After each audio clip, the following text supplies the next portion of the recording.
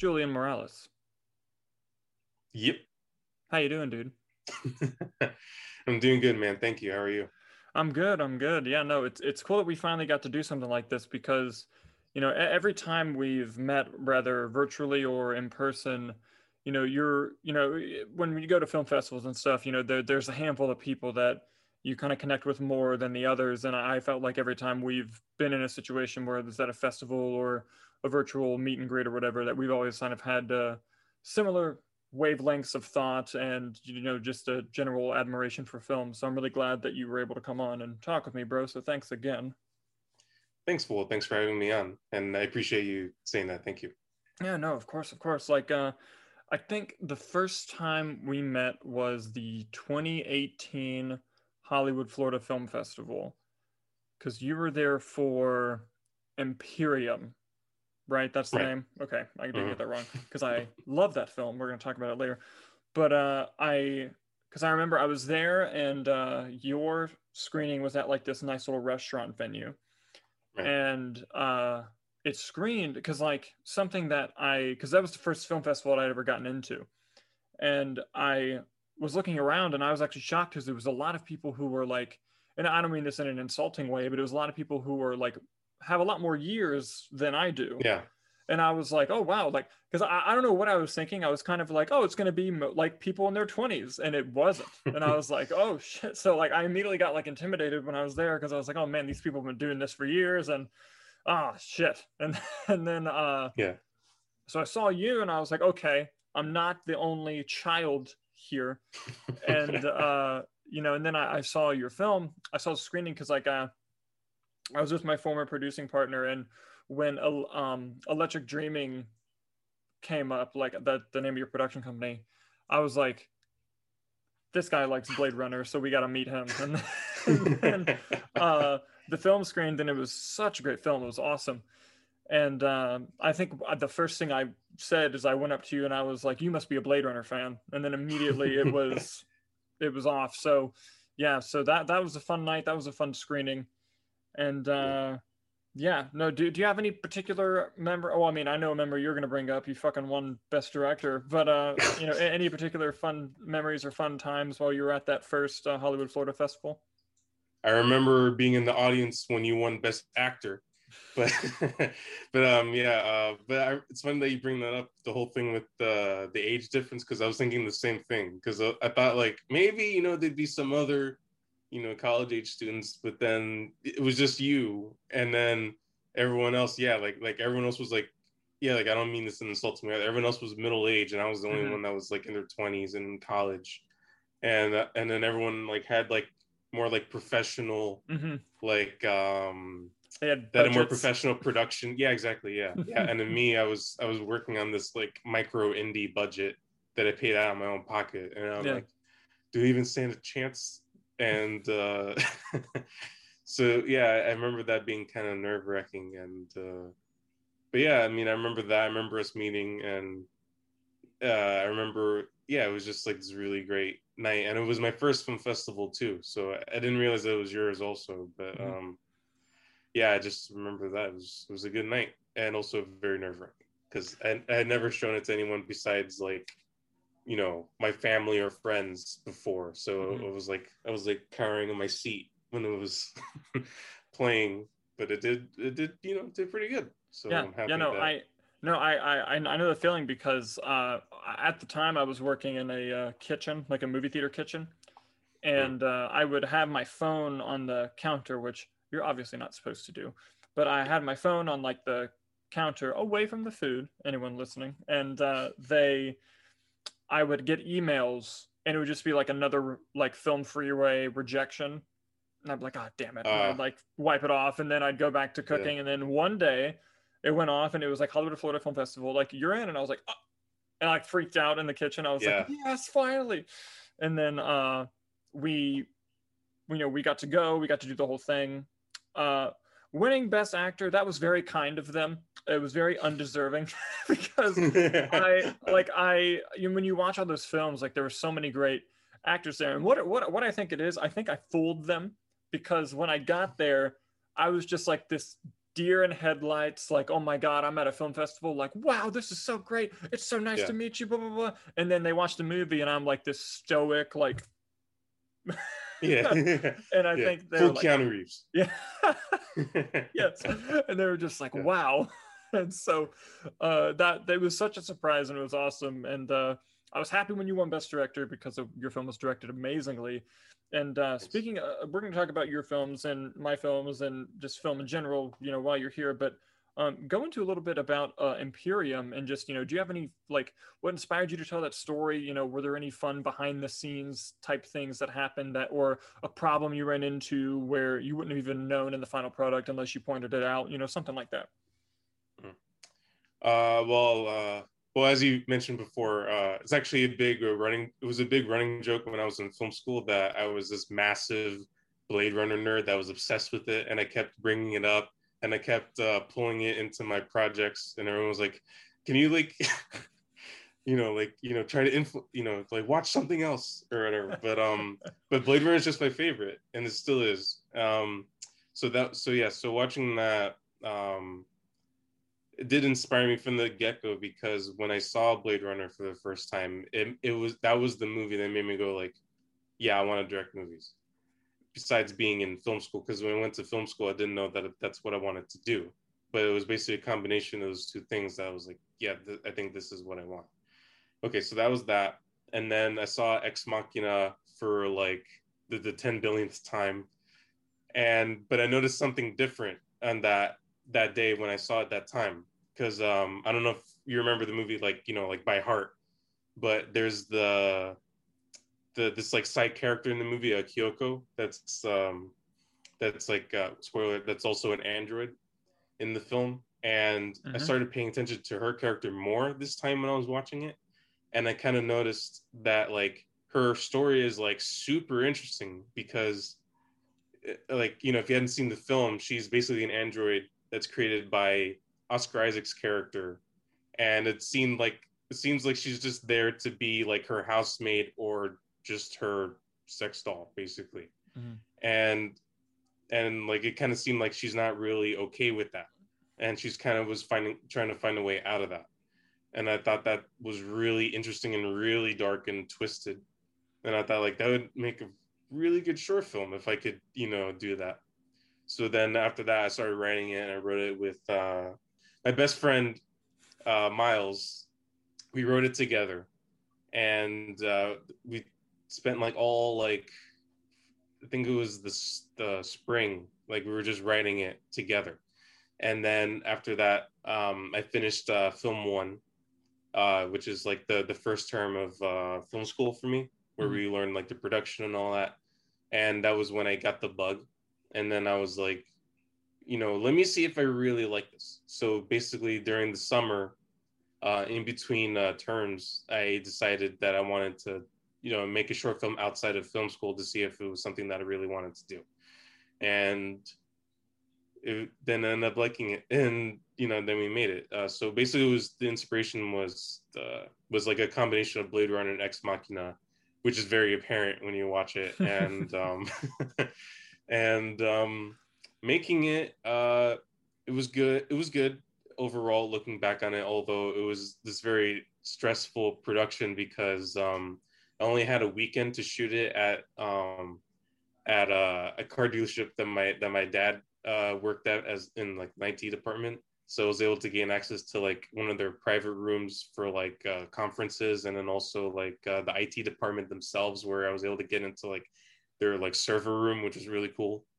And so we had this time constraint because we had to shoot after they closed up. So we only had like from like 9 to 12, and it was only for a weekend. So we had that the clock was ticking all the time. So it was kind of stressing me a bit. But I tried to not let it get to me too much. But what ended up getting to me a bit more was that I just got way too much equipment and got way too much crew for this thing that is, that should have been really simple to make. And looking back on it, and if I would have done it again, I would have done it differently. And, not to blame anyone, but because it was me, because I was the one saying like, oh, give me more. give me more equipment, give me all these people, because I thought that that's what I needed. Mm-hmm. And it just like really like slowed down production because of like everything that I was trying to basically keep an eye on, or try to like, you know, stay like on top of.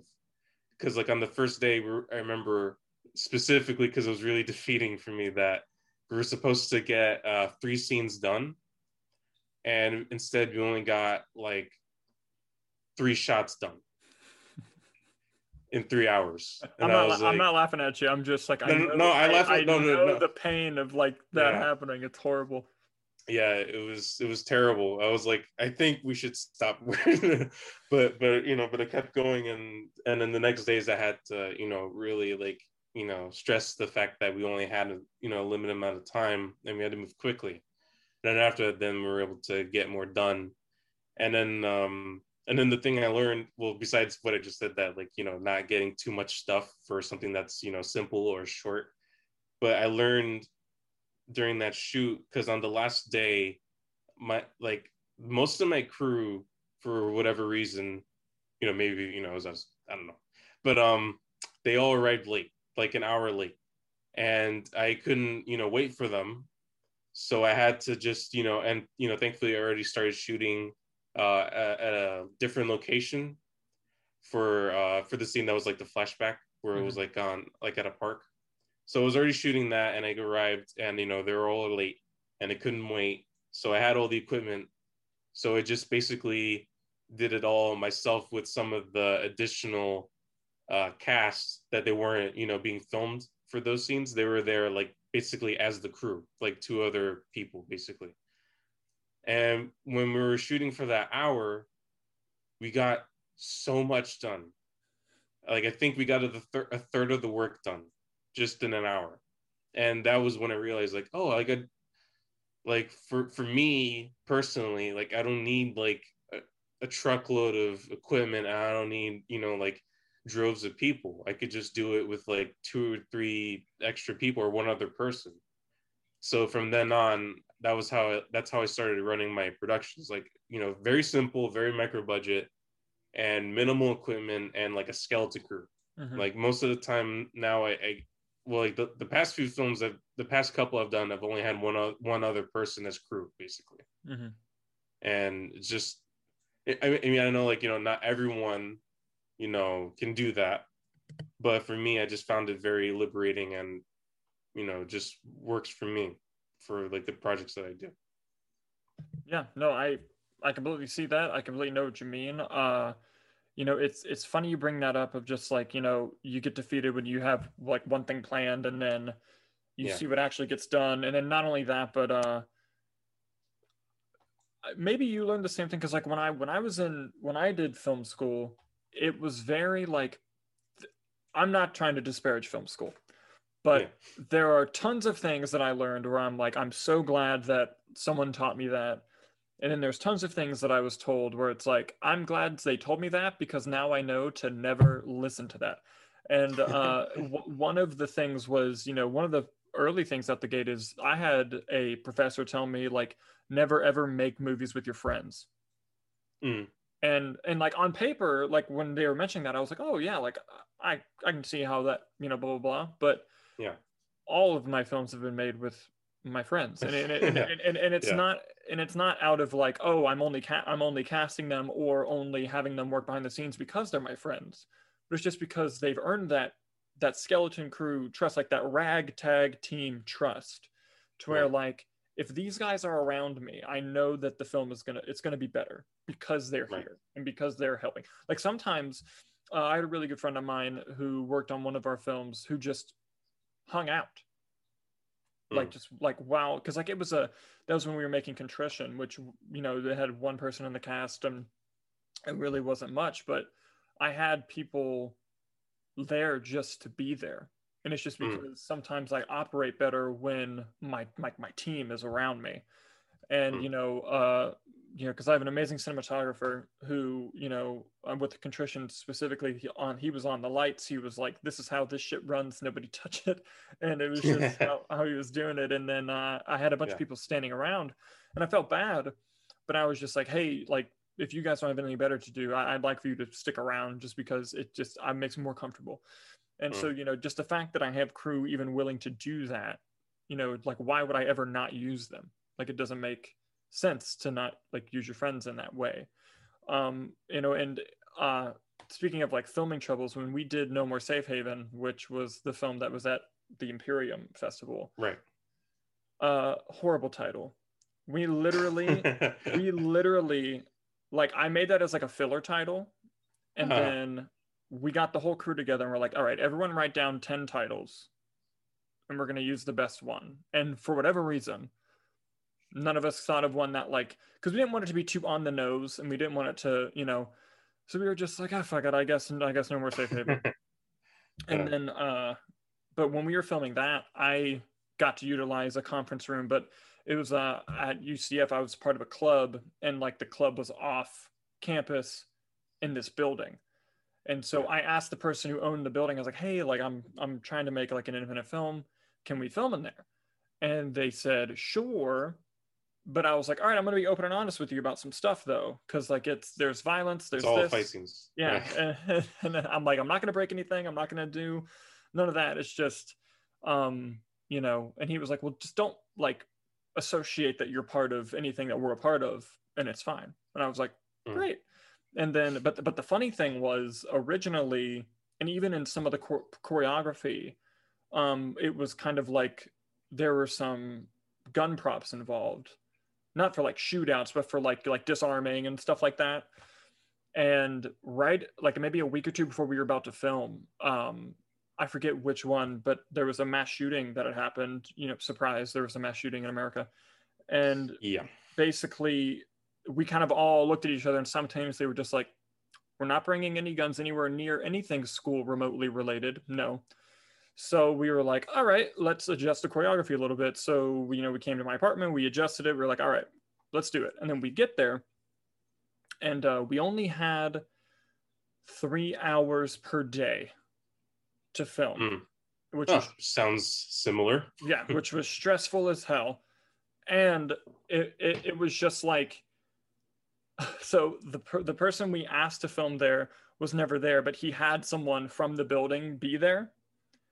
And I would send them like script updates just so I just wanted to be open about everything that was in the movie. I didn't want them to be surprised, like if we were doing something, and have them be like, what are you guys doing? And but the person who was there to like supervise, he just took the advantage of like working late, and he would just go in his office and work. But he never, turns out he never read any of the things that I sent him. So at one point he comes out to check on us, and like there's fake broken glass, there's people like bruises on the floor. And he just like comes out and he's just like, I'm and he just like went back into his office. And I was like, okay, at least he didn't stop us. And then the worst part was, you know, we'd been practicing the fights, not as much as we probably should have, but like we had it down. And when we were practicing, like everyone was good to go, and you know, no one was too like out of breath.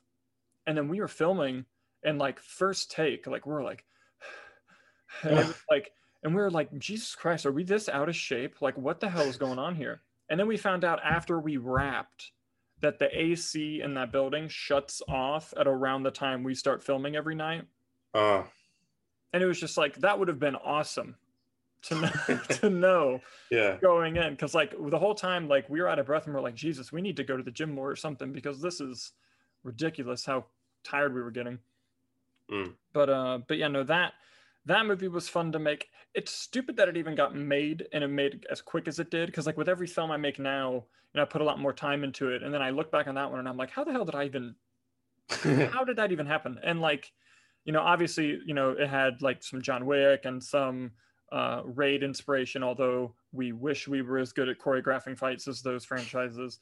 But it was just it was super fun. The writing process didn't take too long, because, you know, the nature of the movie, it's mostly just about there's not a lot of dialogue. It was mostly a peek into a character's past without fully revealing it. You know, I'm a big fan of implied visual storytelling, and while I think I'm better at it than I actually am, it's just I just much prefer it over expository dialogue. And you know, something that you're really good at is visual storytelling as well, just from all the films that I've watched of yours. And it's just preferred. Like I'd rather fail at doing that than succeed at doing, you know, exposition dumps. Yeah. And it was really really fun to make, and I'm really glad. Like the Hollywood Photo Film Festival was awesome. Mm. And so going back, this conversation is going to go all over the place, so I'm so sorry.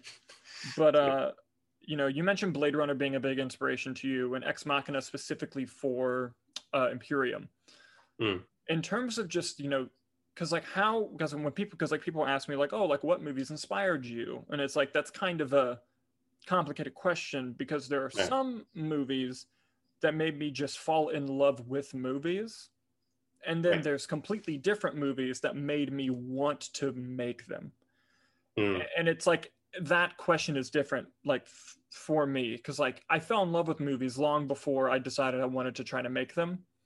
Like Yeah. at first I was just like, these are my favorite thing ever, and then it Yeah. eventually became, I'm gonna give a crack at this. And Mm. one, like, you know, everyone's got, you know, the movies that made me fall in love with movies, you know, anytime you watch Star Wars as a child, anytime, you know, the Richard Donner Superman 1978 Superman movie is still my shit to this day. You can kind of see Yeah, the it's really good. poster. It's still great. Yeah. Yeah. Yeah, I do see it. Yeah, see Superman. I think I see Star Wars behind Oh yeah. the pillar. I wasn't Oh sure, yeah. but Oh yeah. No, we got all kinds of stuff back there. But yeah, and like Jaws is like probably my favorite movie. And you know, Mm. so those were all movies that made me want like to love movies, you know. And then you have movies like Kevin Smith's Clerks, Mm. where when I watch that movie, I'm like, and this isn't an insult, I'm just like, I could have done that. I look at my friends, Yeah, yeah, yeah. I'm like, we could have done that. Like, why don't we do that? And then, you know, Yeah. and I love that movie. It's not an insult to it. And, you know, and then there's other movies like, I remember when I saw The Dark Knight on opening weekend, and Mm. the way that that movie, like, took me on an emotional roller coaster, and it was all like perfectly timed and manipulated. Like I, as an audience member, was manipulated to feel certain ways at certain times. And I remember Mm. watching that and being like, how in the hell do you make somebody feel something at minute 25, and then at minute 36 they have a completely different emotion going on? Like what happened in that gap? Like how? And Yeah. then so, you know, those kind of experiences got me really interested into filmmaking. And then there are like screenplays that made me want to be a writer. Like When Harry Met Sally, like when I saw that movie, I'm like, Mm. yo, whoever wrote this is a freaking genius. And just like, you know, all that kind of stuff. So basically, you know, are there any movies that, you know, Blade Runner notwithstanding, are there any Mhm. movies that made you just fall in love with the art of movies as compared to movies that made you want to take the next step to be a part of making them? That's a good question. And also, it's probably going to be one where you're going to be here for a while because I have to Of course. figure Yeah, that. But yeah. Well, I mean, yeah, it's funny. Well, like, you know, due to the lockdown, I've been, you know, thinking a lot about, you know, looking back at the past, and you know, I kind of realized that you know, this like film bug has always been in me. I just didn't know like what it was, or like how I would, you know, use it or whatever. Because I mean, because my earliest film memory was back when I lived in New Jersey when I was really young, and I remember 2002 Spider-Man came out, the original one by Sam Raimi, and I remember my I love yeah, and Spider-Man.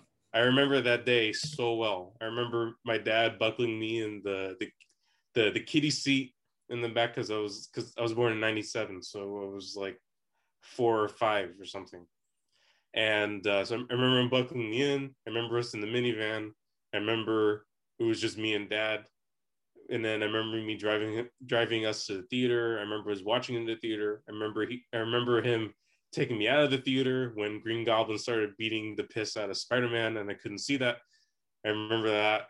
But like ever since then, well, like at the time, I thought it just, you know, started my, you know, fandom for Spider-Man. But looking back, I realized that that was just like the beginning in general for movies. Because ever since then, I just, you know, was like my favorite thing besides playing video games was watching movies. I mean, back then it was like superhero films or Harry Potter or Star Wars and all that. But then, like, you know, as I grew older, then, like, you know, I started becoming interested in different types of films. Like, I remember The Social Network came out, and it was getting the Oscar buzz, and my parents, well, my mom specifically, she's more like a cinephile. So like with her, like, she loves that, like, when like the Oscar buzz is happening, that she'll like rent the movies on Netflix and, like, watch them. And I remember, I think I saw the trailer for it when I was in the theater for something else, and I thought it was really interesting, the story, and I wanted to see it. And like, you want to see that? Like, you sure don't want to watch like Spider-Man 3 again or something? And but I was like, no, I actually want to see it. And like, they thought I wouldn't like it because that movie's all like talking. But like, I I remember then I thought it was like massively entertaining, and I was like, oh, I didn't realize that like a movie that's just all it is people talking can be like so damn fun, and it still is like one of my favorite movies. Like, David Fincher and Aaron Sorkin are like filmmaking gods for me, and I can get behind that. I can get behind yeah, that, no problem. yeah, so I remember that, like, that was kind of like when I was like, oh, like, okay, different movies could be fun. And then I remember I saw Skyfall, the Bond film, and I remember that was the first movie that I saw in theaters that made me actually pay attention to filmmaking. Like, because like before I was like, oh, that sound effect sounded cool, but I wasn't thinking about like the technicians or like sound mixers or editors or anything like that. Or like, oh, the visual effects are cool, but I wasn't thinking about like, the all these animators or anything like that. I wasn't thinking about any of that. Skyfall was like, wow, like this is like really well framed, and the lighting is beautiful and everything. And basically that made me discover, cinematography, and then Roger Deakins. Oh yeah, the man. The man. I mean, absolutely. And I remember that after that, then like the Oscars were around, and I remember it was the first time that I was actually paying attention to the other categories besides the acting and the directing and picture and all that. Because like I remember that movie, like the cinematography was so breathtaking, and ever since then, I started following, like, man, what is Roger gonna do next year? Like, what is his other movies that he shot? So I have to know what Yeah, went through your body when you found out Roger Deakins was going to shoot Blade Runner 2049.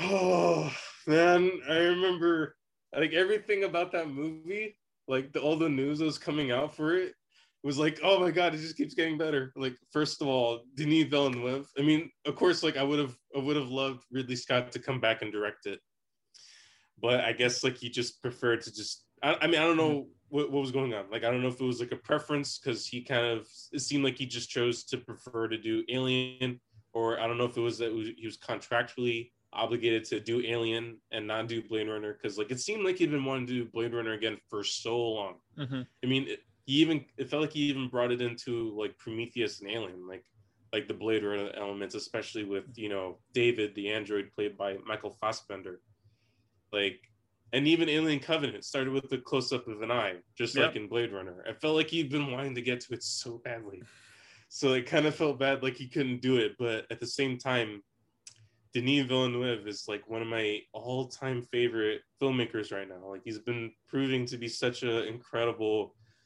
filmmaker. And when it said that he was going to do Blade Runner, especially after doing Arrival, which was my favorite film that year, Arrival's so I was good. like, I know. I was like, he's doing Blade Runner? Oh my god. And then and then, I was hoping like that he and Roger would team up again, because, they did, Sicario and Prisoners together, which were amazing. And when he said that, and then when it said that he was going to do Blade Runner 2, I was like, man, this movie's going to look so good.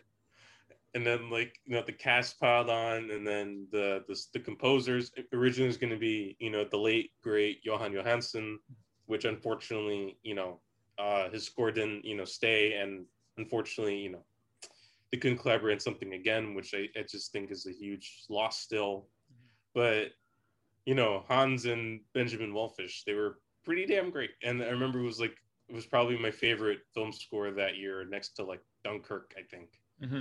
But like, so yeah, I think it's safe to say that I was like on the floor, like just like this is incredible, and this movie's gonna be great, and it was. I saw it like 3 times in theaters. I loved it so much. Yeah, no, Blade Runner 2049 was my favorite movie that year. And dude, 2017 was a killer year for It movies. was, yeah, it was a really good year. Yeah, Yeah, because like I Dunkirk.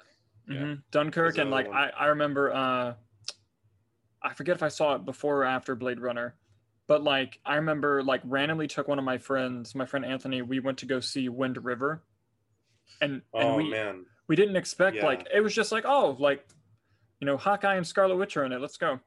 And then we like at the end of the movie, like, and here's the thing, I am a sucker for amazing editing, and that movie is edited so well. And yeah, the edit at the end, like, spoilers for those of you who haven't watched it, although I'll try to be vague, the edit at the end of the movie when they're going to go into the trailer and then it becomes a flashback and then it cuts right to where she's yeah, about to open the door, like, dude, Anthony and I yeah, practically, we stood up like, oh shit, like, oh dude, like that was so insane. And like it's yeah. I remember I was like, oh, okay, this is interesting. Yeah, yeah, mhm. yeah. Yeah, that movie was great. Although, it's funny when I saw it, I was in vacation in San Francisco, and we went to a movie theater there to see it. Wait, the movie theater was like really interesting, by the way, because it was like in a mall, and the place was huge, and the movie theater itself was huge. It was like 2 stories. Oh Like wow. it was really interesting. Yeah, it was really cool. Anyways, so we saw it there, and like, well, I kind of encouraged my family to see it because they're like, I don't know, like, seems kind of dark, and like I guess they're trying to look for something a little more upbeat because we had a good day, and it was a great day Mhm. that day. And so we went to go see it because I convinced them, because like, you know, I told them that it was, well, they all love Sicario, and it's only the same writer, and then he's directing it too, and they're like, Mhm. oh, okay, I guess we'll give it a chance. And yeah, I remember that movie like just completely like knocked me out. It was so great. It was such an underrated, underappreciated film that Yeah, year. no Oscar love.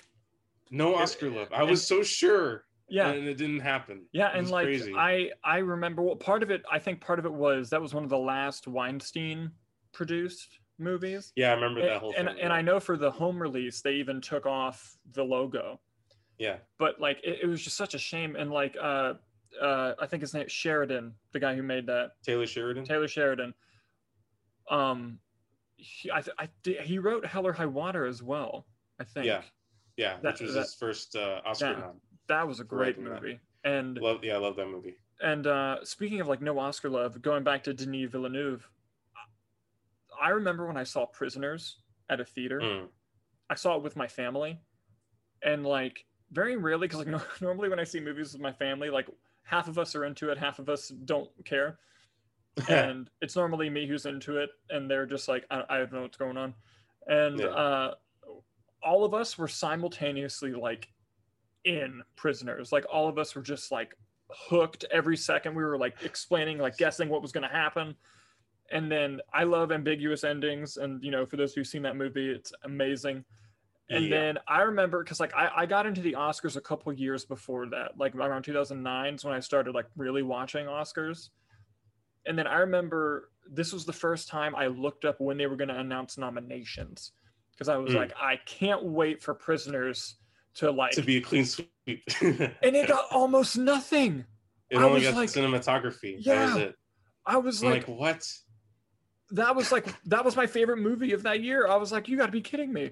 I And know. like, and like, I don't mean to drag on the Oscars. There's sometimes they nail it, sometimes they get it right, Yeah. but Yeah. sometimes, but like it's almost a blessing in disguise when there's a great film that gets overlooked by the Academy, because then there's, especially with like social media, there's this outpour of love of like, Yeah. yo, I know that the Oscars didn't recognize it, but you gotta, like when Toni Collette didn't get one for Hereditary, Yeah, I know.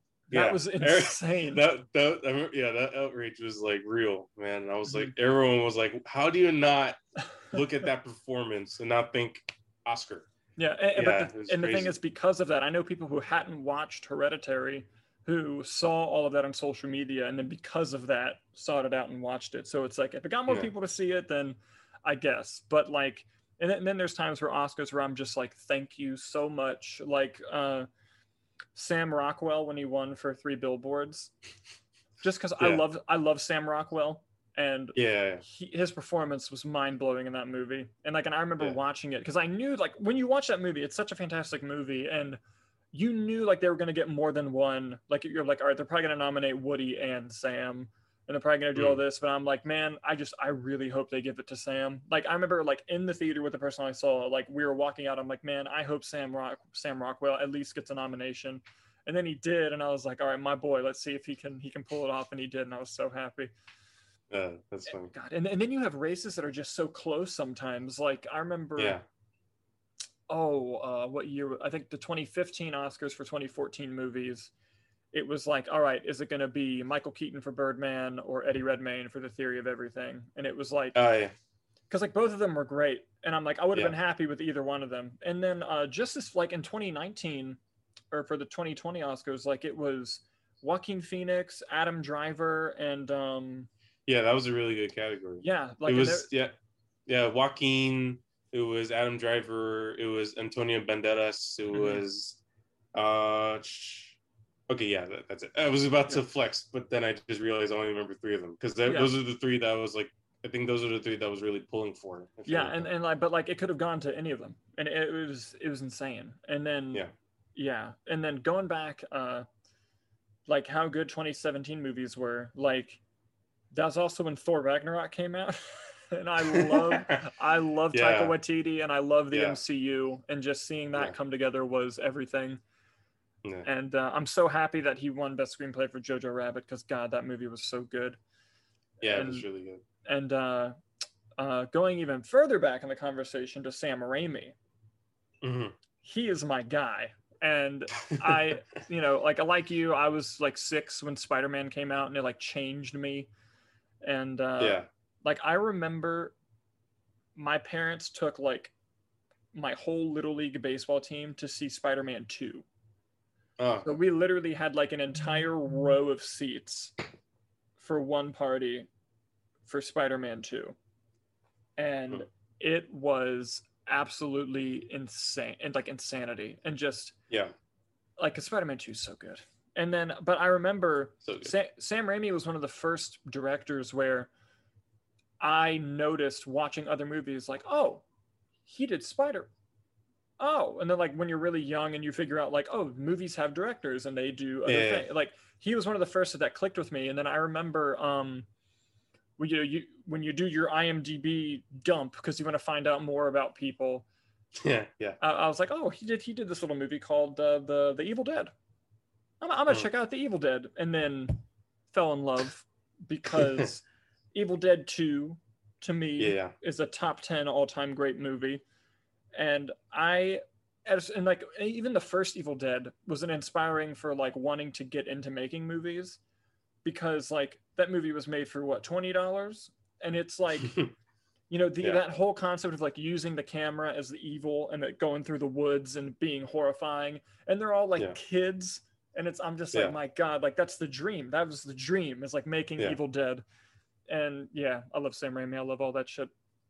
I don't even know how we got on this path, but here we are. Like I feel that like with Sam Raimi, like my parents hate Evil Dead, but like always go like, hey, but you got to respect it even if you don't like it, because the first movie was made on like a micro budget, and it was able to be the base for a whole franchise, just from making that little movie. Like that's what's like the most like inspirational thing about it, besides it being a really great horror film that has like, that blends in like weird dark comedy and all that. Like it's just so good. And I love Evil Dead, and the second one too. Yeah, and I liked the 2013 one that came out with the remake. Yeah, with Fede Alvarez. Alvarez, who directed that, and I like that movie. And like Don't Breathe was great. The follow-up, that movie was great. And that movie was really I never saw the sequel he made to I never saw A Girl in the Spider's Web, but I hadn't either. But he's doing something. I forget what he's doing next, but I know he's doing something that I really want to see. But no, I really I loved Don't Breathe. I loved his Evil Dead remake. And like, he was one of those people, because every now and then you'll see a new director and you'll be like, I gotta watch whatever they do. Like I remember when I saw Lights Out and I saw David F. Sandberg, and I was like, I gotta watch whatever this guy does. And then Shazam, and I was like, good for him. I And know, clearly, I'm like, okay. yeah, and it's like I think he did one of the Annabelle movies too. But like, oh, one of my favorite. I love horror. Shocker.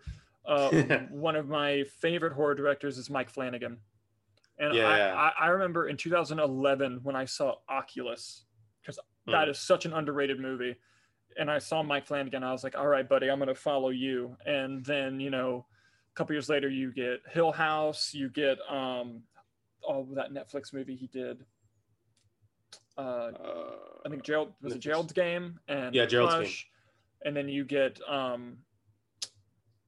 Doctor Sleep, which was so Doctor good. Sleep, so good, yeah. Oh, and then it's just like that guy kills it, and it's also fun to see like because like when you talk to people like the greatest filmmakers of all time, like you can go way back to like Billy Wilder, you can do. But like Spielberg becomes that name that's like everyone, he's so popular that people try to not mention him. But what people don't realize like with him is like the diversity of the types of movies that guy has been able to make. Like he didn't stick to a genre. Like he goes historical drama, sci-fi, romantic comedy, war, and it's just like they're all great.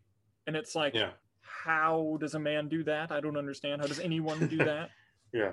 It's insane. And, something that I really want to see who does next was Bo Burnham after 8th Grade.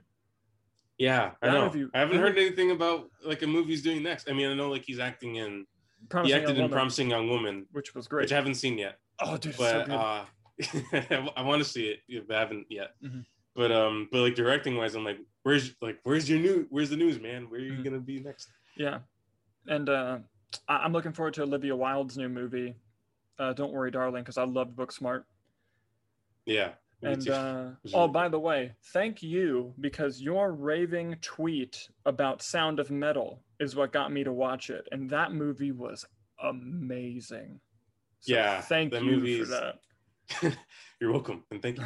Yeah, no, that movie is such a knockout. Like I was kind of saying, if like I have like a list of like 5 actors that I'm like hoping to get Oscar attention, and if they don't, then the Oscars is just whatever. Because but Riz Ahmed is on that list. I mean, I'm gonna say who the others are, but Riz Ahmed, I just want to gush for it because he's just so great, and he's been proving himself like in these like roles here and there, just like how like much of a talent he is. Like I don't know if you saw the miniseries The Night Of on HBO. No, I didn't see that. Well, he won an Emmy for that, and let's just say that he definitely earned it. So definitely check that out. And but like the Sound of Metal, like his performance is so good, and the direction, the writing, everything about that movie is just incredible. Sound of Metal. Yeah, and I cry in movies. Like that's I literally keep a list of every movie that makes me cry because it's fun. But there are very few movies that break my heart. And Sound of Metal, like on 4 separate occasions. Like that movie's pretty crushing. Like the scene when they're saying goodbye at the end of the first act. Oh my goodness! Like I almost I had to pause it because I'm like, Jesus Christ! Like I couldn't even. It was insanity. And then I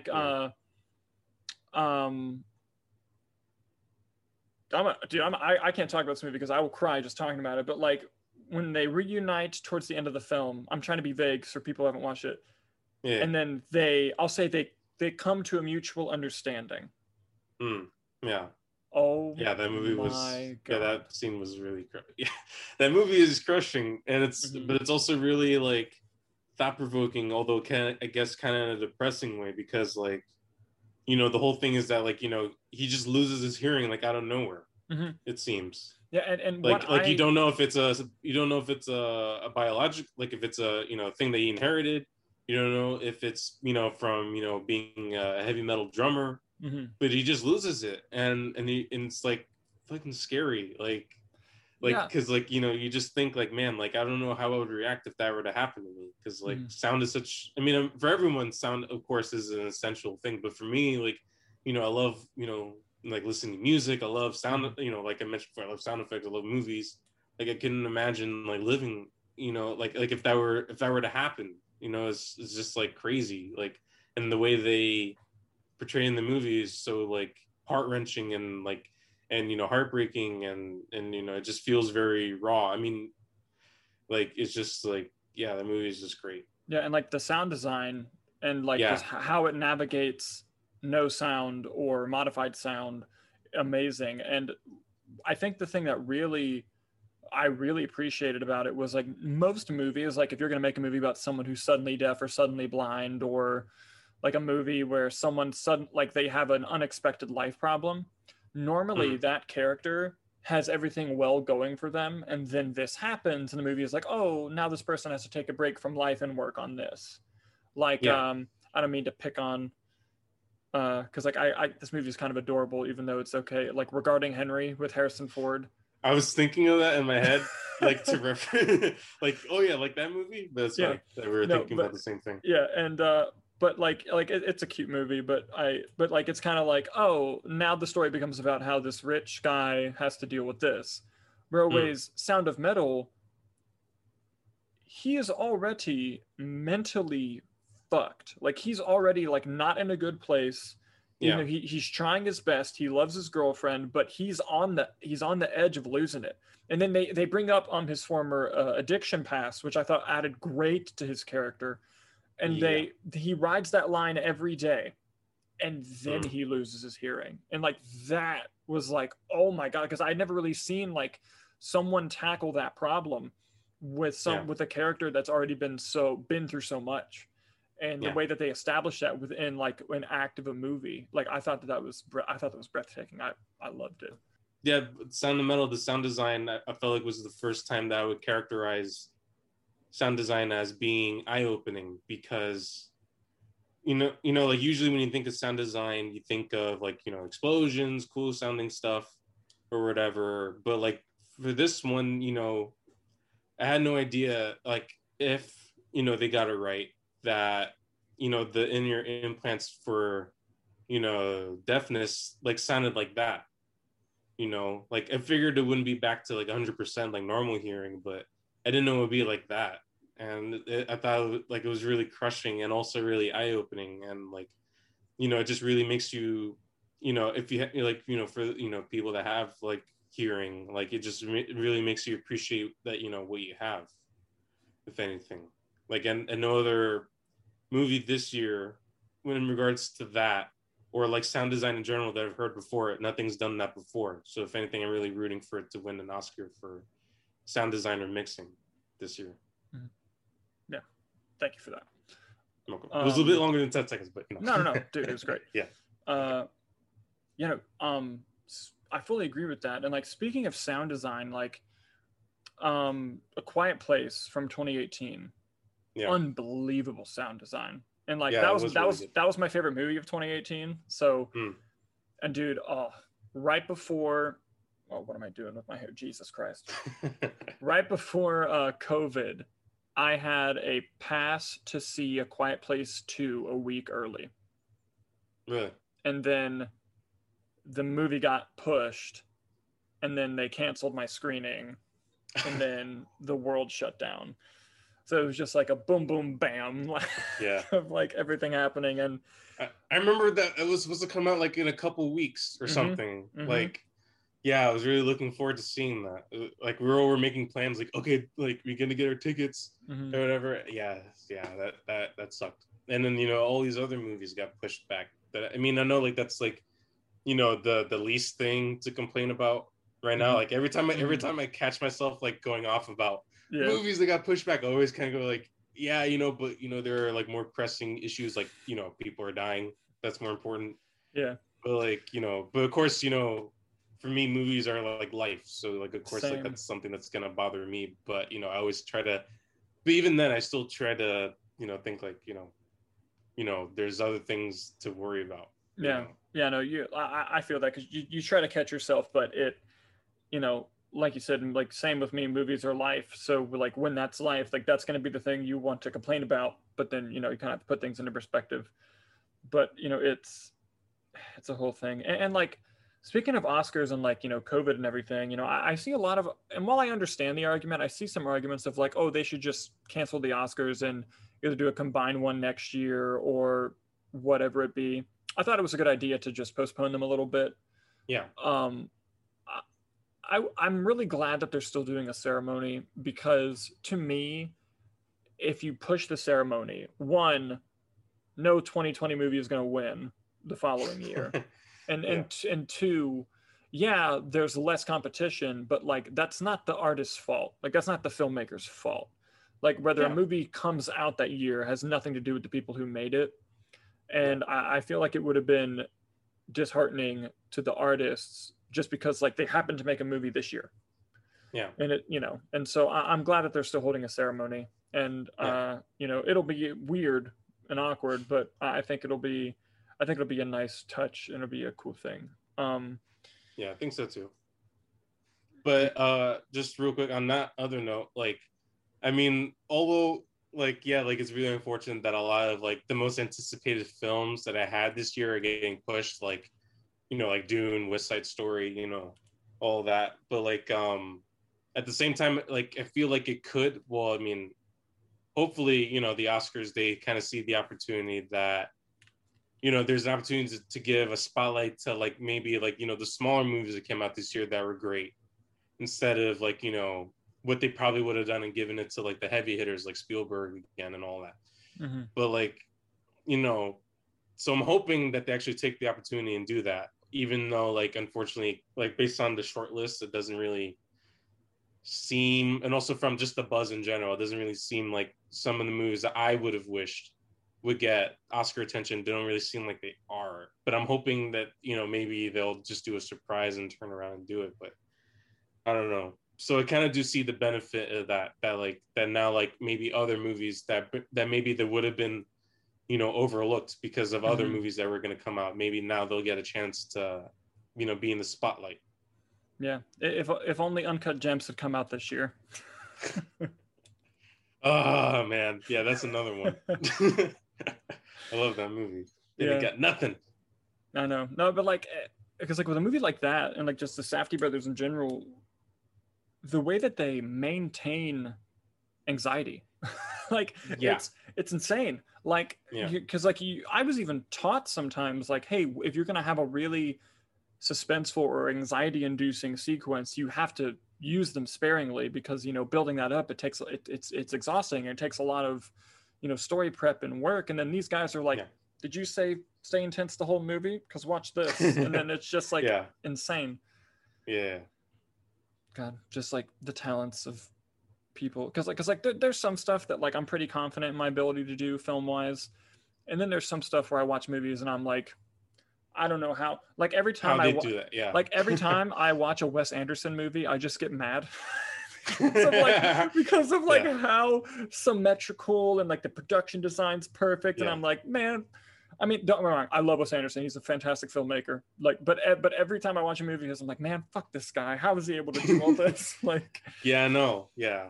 Like filmmakers like that. I'm like, how, like, I mean, everyone, like in every field, there's always someone who is gonna be, great and better at it than everyone else. But you're always like, damn, like I'm really jealous because I wish, like, like I could be like that good, because like.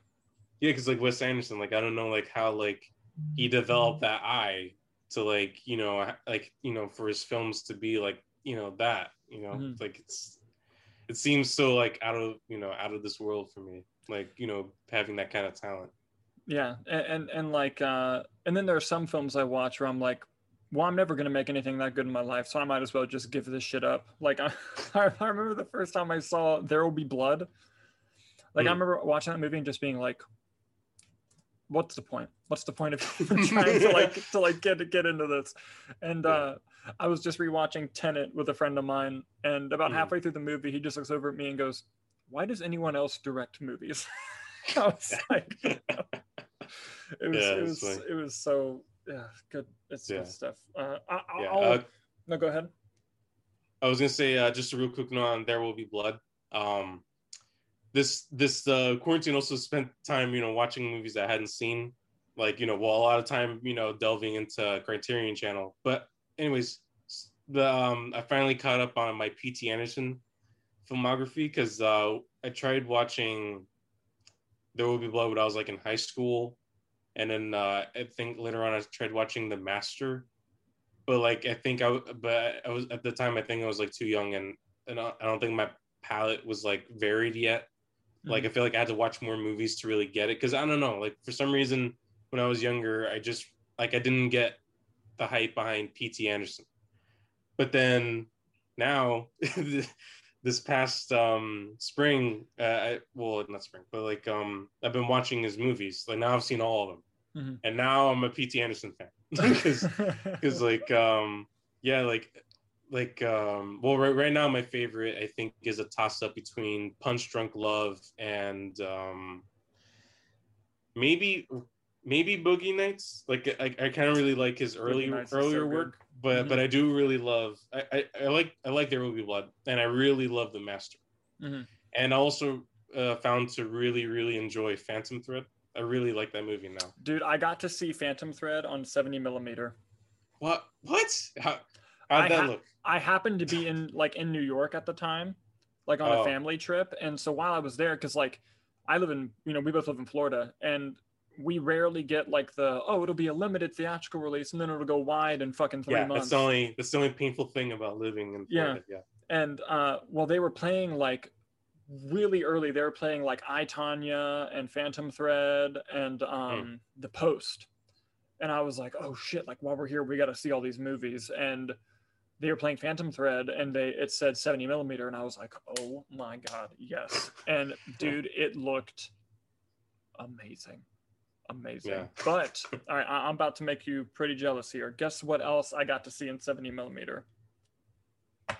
I don't know, a Nolan movie or yeah, okay, which one? Dunkirk. Yeah. Well, I didn't get to see the 70 mil print, but I saw it in Fort Lauderdale. We have we have the tallest IMAX screen, I think. Yes. So I saw it there. It was the digital version, but it still like filled the entire 143 aspect ratio and looked amazing. But yeah, but I guess I'm a little bit jealous. You saw the 70 mil print of Dunkirk, and you saw it around the same time, I guess. No, I actually randomly, one of the theaters in Orlando literally just posted like when Dunkirk was coming out, because I'd already bought my tickets for a different theater. Right. And then they posted, Dunkirk, and they had IMAX, standard, like another one, and then 70 millimeter. And I was like, that's not even a decision. Yeah, and I texted who I was going to go see it with. I was like, hey, do you care if I get these tickets instead? Like, would you be bothered by that? And he didn't know the difference. He's like, I don't give a shit, I just want to see it. And I was like, great. So we got it, and like I literally because like they must have just been trying it out or something, because the lights go down and you could hear them hook it up, and it was like, oh, it was so awesome. Yeah. Speaking of 70 mil, I saw Tenet in 70 mil when they came out in theaters. Oh, you bastard! Yeah, I saw the 70 mil IMAX print, and it felt like such a nice, warm welcome back to theaters when it came out. Because what I loved, because like I mean, other people were like, that's annoying, or like they probably wouldn't notice, but like when I saw it, I remember like you could see like the light flicker, you could see like the dust moving around. And all that, I was like, man, this like feels like such a nice welcome back to the theaters, like seeing like retro tech. But yeah, like I'm behind on my 70 mil viewings, because like I think the only 70 mil prints I've seen in my life are Tenet. I saw 2001 in 70 mil when they did the re-release, which looked fantastic. I wouldn't have even invited you on here if I knew you were gonna make me that jealous. No. And then I think the only other one I've seen before that was I think I saw the 70 mil for Force Awakens when it came out. Oh, you son of a bitch, dude! You keep throwing these things in my face, like. But no, that's it. Only got.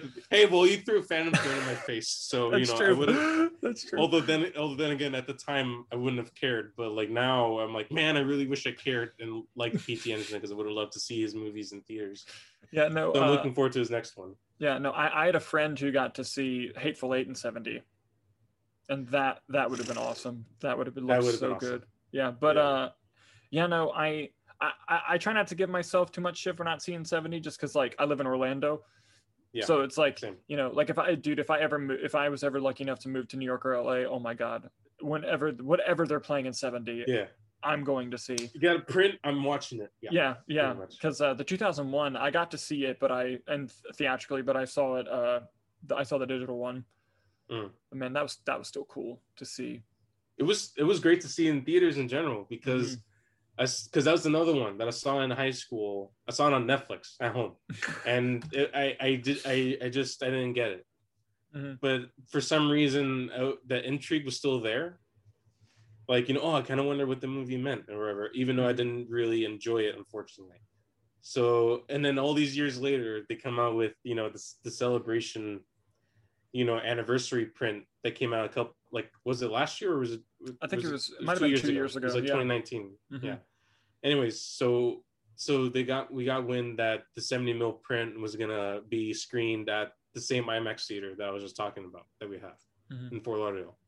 So then I took my brother who had never seen it in general, and then my dad that I can't remember if he had seen it. I think he might have saw it like on TV once when he was like younger, but anyways, so we all saw it, and my brother's first time, and for me and Dad was pretty much like the first time all over again, and it was like, oh, so like this is how you're supposed to watch it. Yeah. Because like I loved it.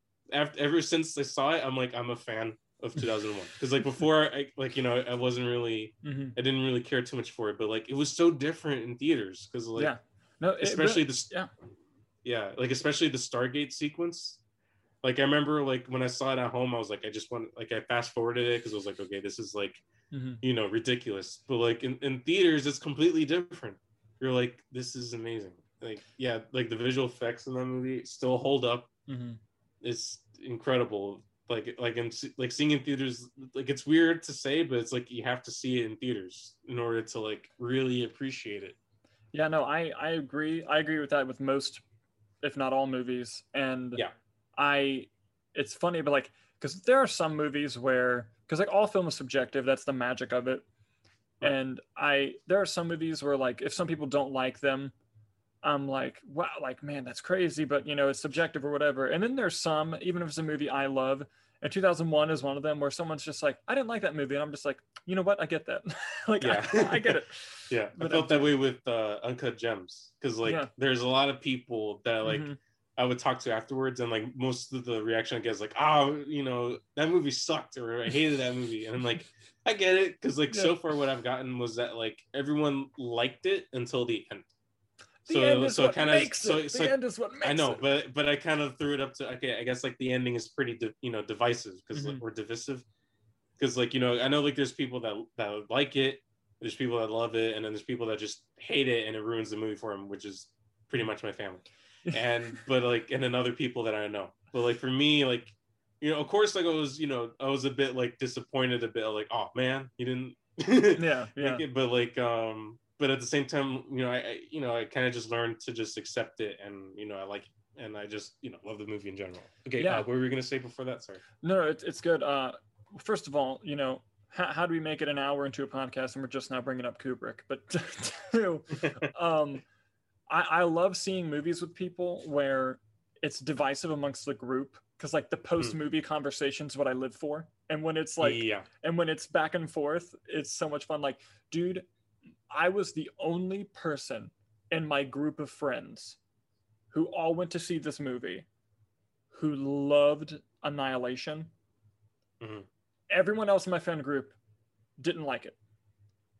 And so like that conversation of me like dying on the hill of like that was a great movie, and then just like it was a great movie. You're gonna listen to me. Yeah. And then, but like but again, it's just it's subjective. That's what's magic about it, and and also I love that conversation of someone who doesn't like a film, but then you fully understand and see their reasoning behind it, and while you might not agree with it, it makes that film more tangible, more real, and it makes it more.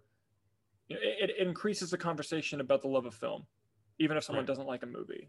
Then you have people who are, I didn't like that movie because the actors weren't hot or fucking something stupid. But like, there's still people like that. Yeah. They are those that like that. That's stupid. Mm-hmm. Yeah. And but I, because like there's going to be classic movies you don't like. That's going to happen just as long as you can, fully state why you don't like them, or just, because it's also an emotional experience. And sometimes there are movies that just don't move you. And, it happens. And then, there are movies that are awful and it's awful, but God damn it, you love it. Yeah. And like, for me, that's like Armageddon is so good.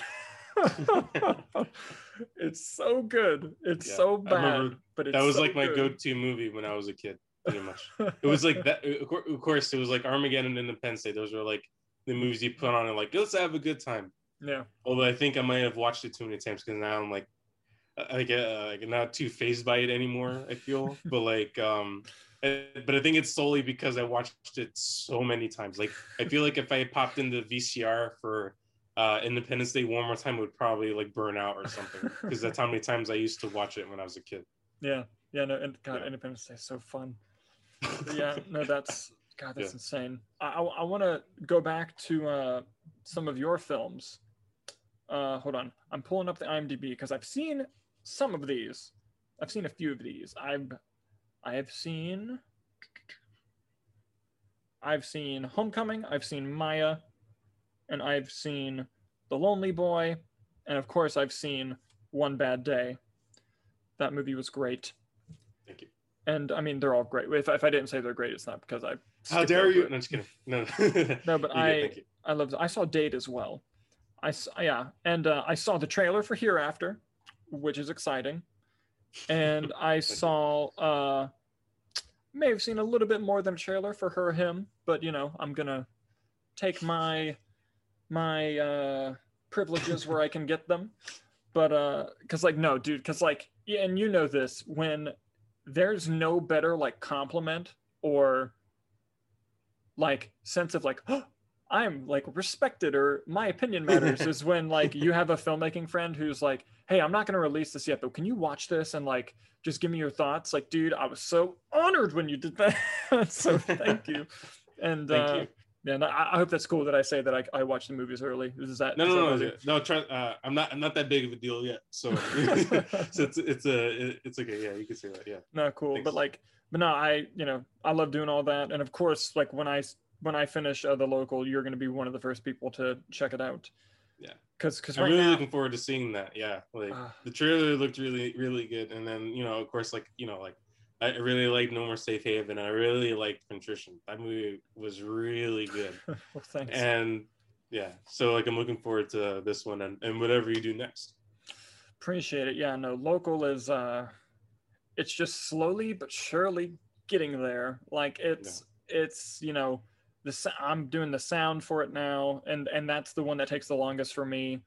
Luckily, I just got amazing VFX people to start working on it, and I have an amazing composer who's working on it, and that really took the pressure off, because originally it was just like I had the physical edit, and then I'm like, all right, now I'm going to do sound, and it was just me working on it, but like knowing that there's other people working on it, like for some reason calms me down. And it's the longest movie I've ever done, so just the sound editing movies was so much easier when they were 8 minutes. But oh man, yeah, I feel that like with like One Bad Day was my longest. Yeah, that was almost half an hour. Yeah. Like that one. Yeah, that one was definitely like hard in a different way than like I mentioned Imperium. Well, Imperium was just because like I had all these things that were more of like just hindering me and like kind of holding me back, because I just because it was in my own doing, basically, because like I put all these things that made production drag. But with One Bad Day, I mean, it was just a challenge in general because, like, you know, I mean, because obviously, you know, the script when I wrote it, like, it was around like 30 pages. So like, I already knew it was like, okay, this is going to be a long one. And and then my mistake on that one was that when I started filming it, I basically went into it thinking like, oh, you know, it should take about as long as it usually does. But like my shorts in the past have been like less than like 15 minutes or 20 minutes. And this is 30 minutes. And I did not have enough time. And also it was the biggest well, besides, you know, the length, but it was also the most actors I've ever worked with at one time. Because usually it's like, you know, 2 people or 3. And this one, you know, I was directing 5 people at once. And then the way I scheduled it, because like the first thing I did were the interrogation room scenes with me, my on-screen partner, Detective McQueen, played by Francie Moreau, and then the lead, you know, played by Luna Rivera. So those are the 3 of us all in one location, you know, very controlled, super easy, got that done under schedule. And then right after that, I went to the park and did all this stuff outside in the park where it's like the standoff and like, you know, the deal and all that. Big mistake to do right after that. Because right after that, I was working, you know, again, like I was all in the elements. And then, you know, I was working with the most amount of people I've ever worked with on a cast.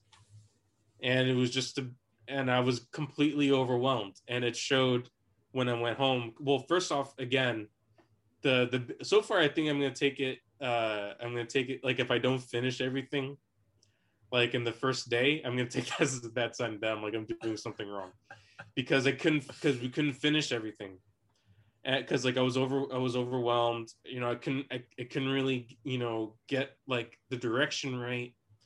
And then there was an actor who remained nameless that told me that they had acted before, and then on the day they were saying that they hadn't acted before.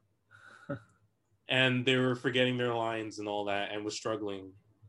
And it was painful to watch. Yeah. And then when I went home, I was watching the footage that we got, and all the stuff in the interrogation room was great. Everything in the park was wrong. Everything. I was like, it wasn't the actor's fault, because again, like I couldn't get the words right for the direction. And like and even like the way the shots went out, like planned out, were like not right. It was pretty bad. And then it was so bad that the next day I woke up and I was like my stomach was like so bad, like I couldn't eat anything. My poor mother tried to make me scrambled eggs and like, you know, have me eat something before filming again, and I couldn't eat it. I was thinking of canceling the shoot. I'm like, okay, we gotta stop. But it took a moment. I realized that for this day particular, well, the thing that was also nerve-wracking was I was working with a lot of people that I hadn't worked with before. Because in that cast, the only people I'd worked with before were Luna Rivera and Carolina Berratera. And everyone else I hadn't worked with before. So the next day, when I was like, you know, thinking, oh, maybe I should cancel it, I stopped and I thought like, well, I mean, on this day, I'm working with everyone that I worked with before. There's just one other person, Alina, that I hadn't worked with, but everyone else I'd worked with. And I know that they know how to, you know, get everything done. And that's the reason why I worked with them multiple times, because like we seem to be on the same wavelength, and they don't need that much direction, and they seem to just really get what I'm trying to do. And also they know how to do it efficiently. But, you know, don't make movies with your friends. Yeah, but don't make movies with your friends. Yeah. Although, I mean, when I met them off of backstage. So, so like, you know, we're at Denny's and we were like talking and all that for Homecoming, and that's how we met. And then now we made a few projects together. Anyways, so on that day was 1,000 times better because it was less people and I knew what I was doing, and it was just simpler. But because of, you know, all that footage that didn't work on the first day, I had to reschedule, like, okay, we have to have another weekend where we do this all again, basically. And then also finish what we didn't get to do.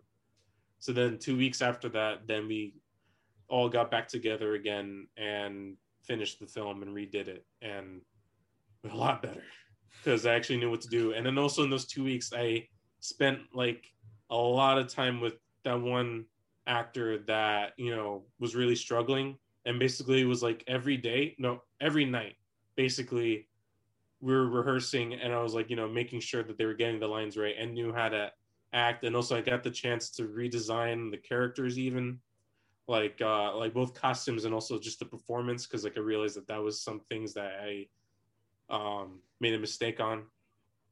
So it's the first time I've ever done reshoots on a film, but yeah, it was like so worth it, because like I got to correct so many things that otherwise it would have like, really like held the movie back. So yeah, that was kind of that was a big lesson right there, or so many lessons right there that I learned from making that film. Yeah, no, that's so crazy. And like I'll go into something else in a second, but you've probably said this in all the Q&As we did for Hollywood, Florida, but black and white, was it scripted as black and white, or was that a choice made later? Was that always the choice? Choice made later. Although, again, probably if you're in my film school, you think like, nah, he probably wanted it all along. But no, it was all going to be in color. But well, there's both a story reason and a technical reason. The technical reason was that when I did the reshoots, I couldn't afford to get the camera that I originally shot with back, which was the very beautiful Canon 5D Mark IV, which looked incredible and had this incredible Sigma lens with it that I love that look. I really need to get that camera and lens back.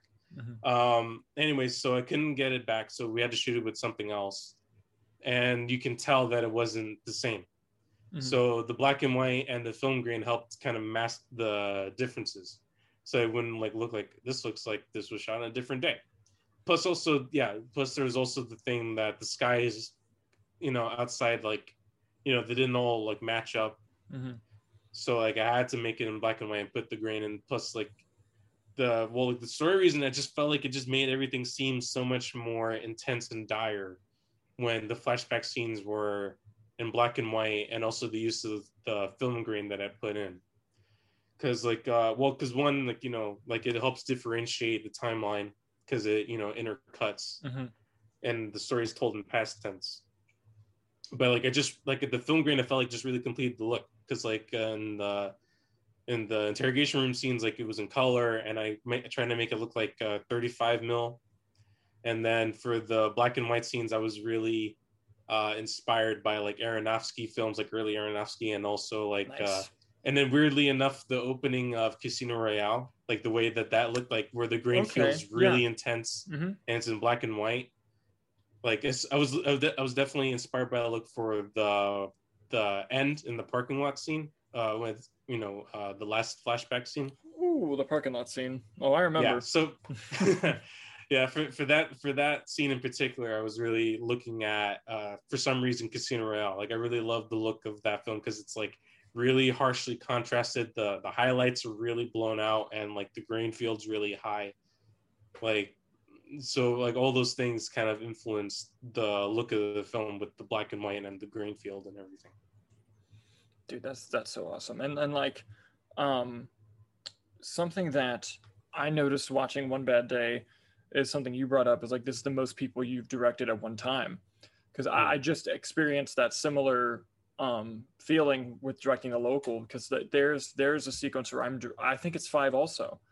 And luckily I had worked with some of the actors before, and but we had a new actress. Her name is Roxy Rivera, and she is unbelievable, like unbelievable actress. And I had met her at a film festival, and we reached out, and I got her involved in the project, and I was intimidated by her, because like of the work I had seen. Because like when you think about your own work, you try to be like, oh, like it's okay.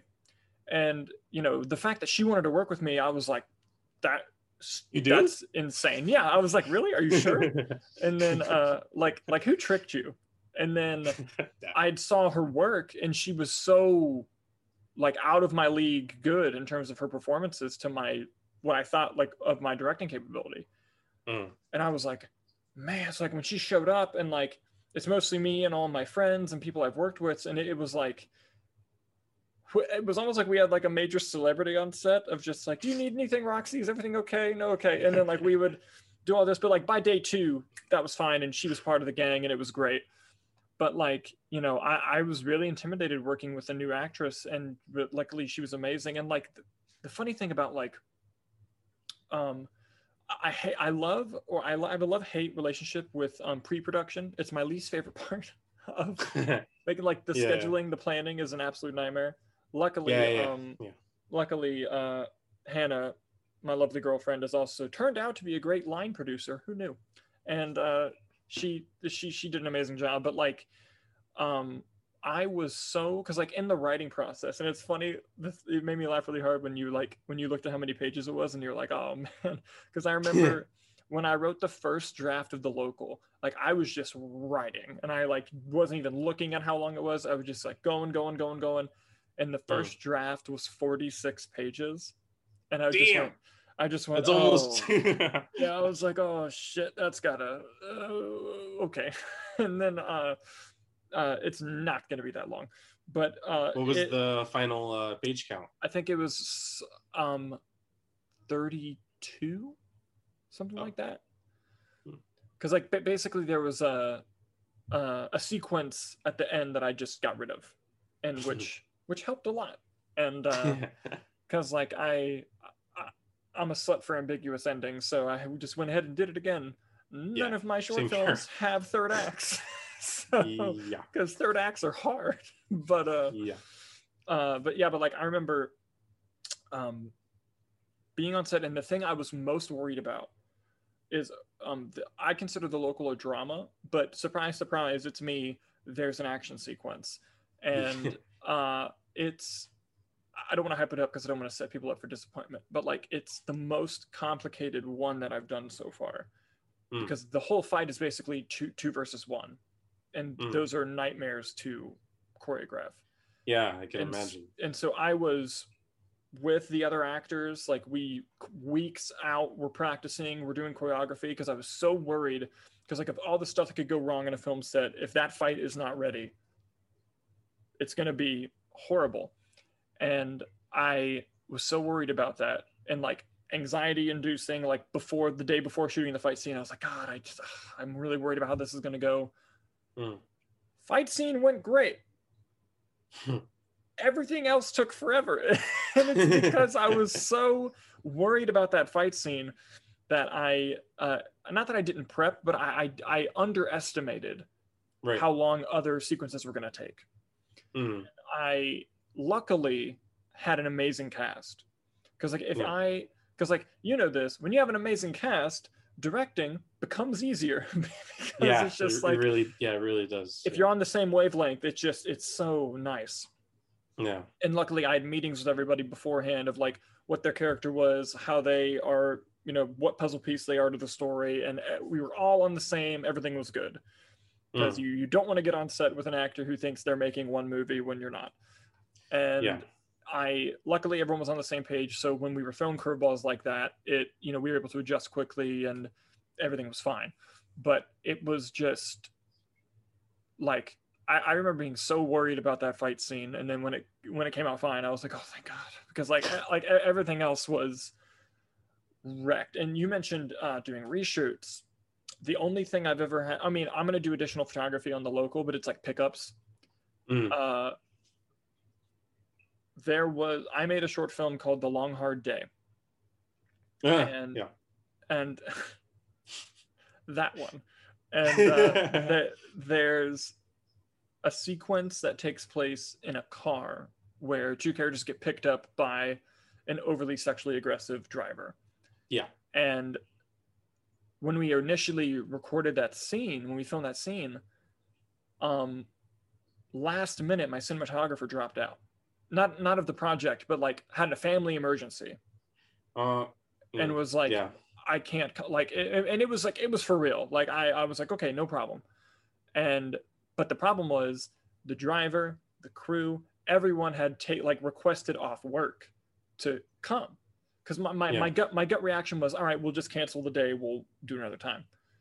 But I'm like, all these people showed up. And so I was like, all right, I'll shoot the scene. And so we did it, but I feel bad. I shot the whole scene knowing this is all going to be reshot, like on the day, like on the day. But I didn't make, like, I wasn't rushing through shots. Like I wasn't like making it obvious, like I'm not going to use any of this, because like you can grab something by the green screen that's like, oh, I can put that in. That was good. And so we were working on it. You know, the crew did an amazing job. I just felt so bad, and I didn't want to cancel it, so I let them come out and try it. And then we had to reshoot that scene. But the good news was all of the, I want to say, like, concerns or giggles were done in the first time. So when we got to reshoot the scene, it went by so smoothly. And so it was almost like a blessing in disguise, because like when you're making comedies, you're going to do like a bunch of takes because people are going to laugh, or they're either going to laugh at what's happening, or like something's going to, because like I'm also a big fan of improvisation, even like on action movies and dramas. So like sometimes they say something and it just breaks you. And so we were prepared to do multiple takes. And then on that day, on the reshoot day, though, it went by great. And so it was blessing in disguise, but I was stressed out about it. And God, the only thing that sucks about making comedies is editing comedies, because by the time I edited that movie, like nothing was funny. I'm like, man, this is like horrible. Like I didn't laugh one time when I watched the finished product, and then I showed it to people and they laughed. I was like, all right, I'll take it. Just that is fine. You don't have to say anything else. I heard you laugh. And then but yeah, that one, when you watch it, should have been the easiest movie I've ever had to make. Plot twist, it was the most difficult. And it was just insane.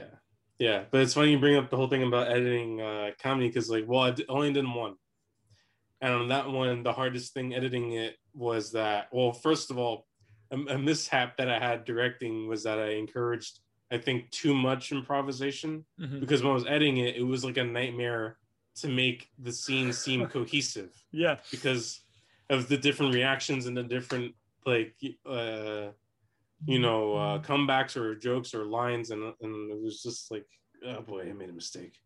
Well, just in general, like I encourage too much improvisation on that. So note for anyone, if you're doing a comedy, don't if you're not prepared to like have a movie be like completely improvised, don't encourage it too much.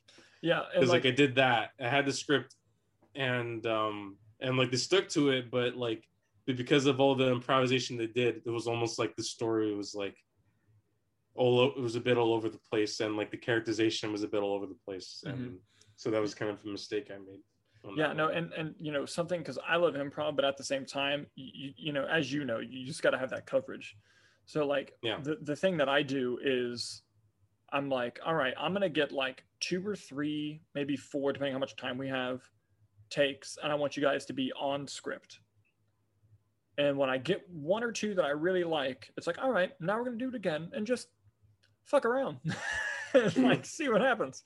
And sometimes I'll use like snippets of something that was improv, or sometimes there have been sometimes where I've used an entire scene that was improv, because I'm like, all right, that was funnier than any fucking thing I could have written, or even like it was better, like, dude, on The Local.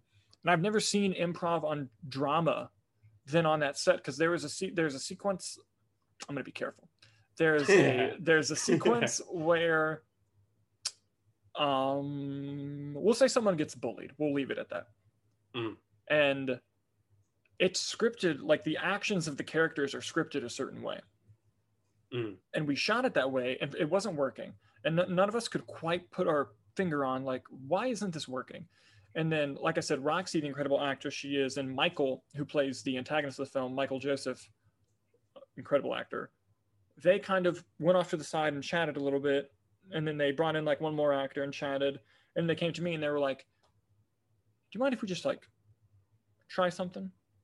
And I'm like, yes, but where do I need to put the lights and camera? Because you can't just like go anywhere. And they were like, right. And they're like, oh, like we're gonna go over here. And I was like, all right. So I had the cinematographer set it up, and I'm like, I literally had no idea what they were gonna do. And I'm like, fuck it, see what happens. And I was like, all right, action. And dude, it was way better. And it was like, it was dramatic. It was like like the way that they were in each other's face. And I was like, wasted so much time scripting out that scene because Jesus Christ, that was so much better than what I like anything I could have done. And it was just like, damn. And but like I was not used to improvisation when it wasn't comedy. Like I was so blindsided in a good way. You know, like improv and all that. Like, I mean, yeah, it was. I mean, because of the mishap that I had on Date, like I haven't encouraged it as much. But what I do instead is like you know, I'll have like conversations with the actors about the scene more like in detail and ask like, you know, like if you have any ideas or whatever, like on the moment you can bring them up or whatever. So like I remember on One Bad Day there was two instances of that where like there's like the climax scene at the park when like before like you know the shootout happens and it's like building up. So like there's a scene where Luna's character gets out of the bad guy's car and starts heading to Carolina, who's heading over to them. That part, and then like so they start arguing, they get in each other's face, and like Luna like shoves her. Like that wasn't in the script. That was like something that Carolina came up with on the spot because like she was feeling that it wasn't that intense and that there should be like a little bit more of like physical contact. So then she was like telling Luna like, you know, push me. And then like the first time she was kind of like a little bit like that. And then the next like no, like really push me. And then the next time then like she kind of like pushed her more and then they kind of like, you know, caused her to be a little bit more aggressive, which was, you know, a lot better than the other takes. So that was one, although that's more like minimal. But like then there is the, like I mentioned before, the parking lot scene. Because we were kind of nervous about that because we didn't have like a permit for it, and like you know no one knew we were going to be there. Oh yeah, and no, then we had like fake, and we had fake guns. Yeah, the secret ingredient is crime for sure. Yeah, exactly. So like and then my of course my parents were kind of like, you're going to be like filming like in public places with fake guns, and I'm like in secluded places, like whatever. So they kind of got this bug in my head that like that I'm gonna die for this movie. So we finished all the stuff at the park, and then the last thing of the day was the parking lot scene. So we're all at like having dinner in between, and we were talking about the scene, about how we're gonna do it, and then we're like we're kind of talking about like you know how we should do it, because it was gonna be like shot more traditional with like master scene method and all that. And but we kind of were thinking like, you know, like maybe we should not like, you know, spend so much time there, because like, you know, we have to like, you know, like be yelling at each other, and we have to point guns at each other, and then like, you know, fake blood and all that. So we were kind of thinking like, what if we just did it all in one shot? And then I was kind of going like, you know, well, I mean, like, I don't know, because like we didn't exactly prepare for that. Like, I don't know, like if you guys, you know, like, you know, can you do that? And then they're like, yeah, we got it. So then like I basically replanned out that scene, because like I said, it was going to be like, you know, more like in master scene with coverage and all that. So then we got to the parking lot, and then so we rehearsed it like twice. We did 2 rehearsal takes for me to plan it out. And then after that, then like we shot it for, like I did like 3 takes of like, you know, the water basically, or part of the scene. And yeah, we got that in like 3 takes, and then like we were able to finish that whole scene in like an hour, I think. Damn. It was, yeah, like the water like really killed time, and also the fact that we were like, okay, we got to move or whatever, like we go quick, because like I mean, because well, like, you know, well, thankfully the parking lot, you know, structure like had like a good amount of light, and then also and then Carolina's idea too, we had her headlights on basically to give like a good like backlight for them, or even like, you know, well, backlight for someone, well, for Carolina really, and then it was more like a key for like, you know, the other 2, because they were facing it. But like, yeah, like that whole scene is like it was almost like in like them, like that, like it was like kind of like their baby, because it was their idea to do it like that. And then afterwards, like, I mean, afterwards it was a little bit more like how I planned, because afterwards they were like more traditional. There were like coverage shots after that in like slow-mo, but that whole thing is like, so far that's like the scene that I'm like most proud of. that I've done so far, next to, well, like a scene that I've done, you know, in a certain film that you may have seen an earlier cut of, that there's a scene in there that I'm really proud of also. Even though for that scene it seems I'm kind of tuning my own horn because I'm in it. But yeah, but I've seen that I'm not in it. It's the parking lot scene. Yeah, no, dude, the parking lot scene's awesome. I think I know the scene you're talking about. It was awesome. And like, dude, look at who you're talking to. You gonna make me feel bad about being in my own stuff? No. That is different. You're good. For me, I don't know. First of all, no. Second of your acting work that I've seen you do, it's very good. I've enjoyed seeing you on camera, and I would tell you if I didn't like it. And and like, dude, the weird thing about like me being on camera, I made a short film that wasn't official. I just made it like when I was in college for just like to show like people at like my hometown, like, hey, this is like what I'm gonna try and start doing. It was like this somber ass drama, because when I first year film school, I'm like, oh, that's what people like. And I yeah, I made this drama and I just put it up on YouTube, and I wasn't in it. And I got messages from extended family and friends being like, hey, I thought you made this movie. And I was like, I did. I wrote and like directed the movie. And they were like, but like I didn't see you. And I'm like, oh man. And the thing is, normally it's like, oh, whatever. But I'm like, these are the people that are going to share my stuff on social media. And like, if it's going to get seen at all, it's going to be because of these people. And I'm like,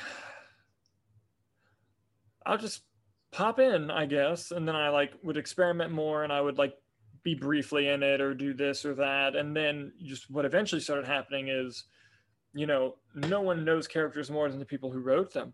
And I'm not trying to sound like a pretentious dickhead there. It's just, I think you could even say that for like every character in your stories, like no one knows them better than you do. And and you know, while I trust acting and like explaining to actors like, you know, what this character is and seeing their process, especially with some of the great actors I've had the chance to work with, you know, being able to write and then inhibit a character as you're writing it is it's a great experience.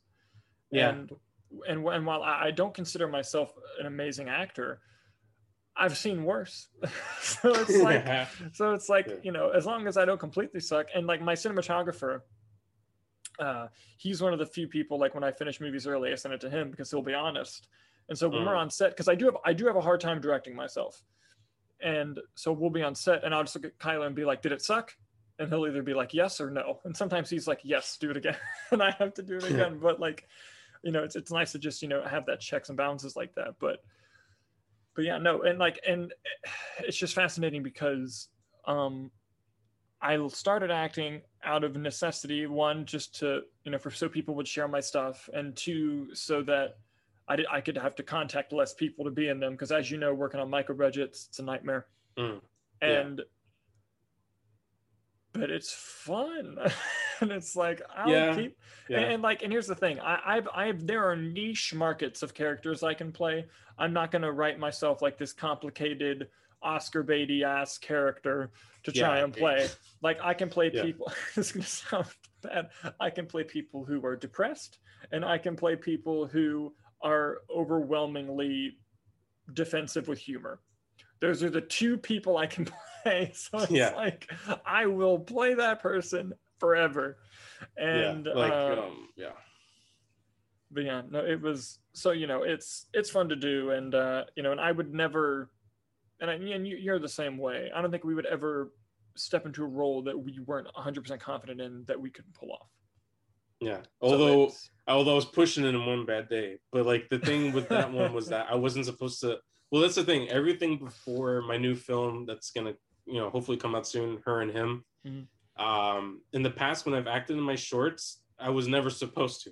I only acted them because the actor dropped out, basically, and I foolishly didn't get an understudy or a backup.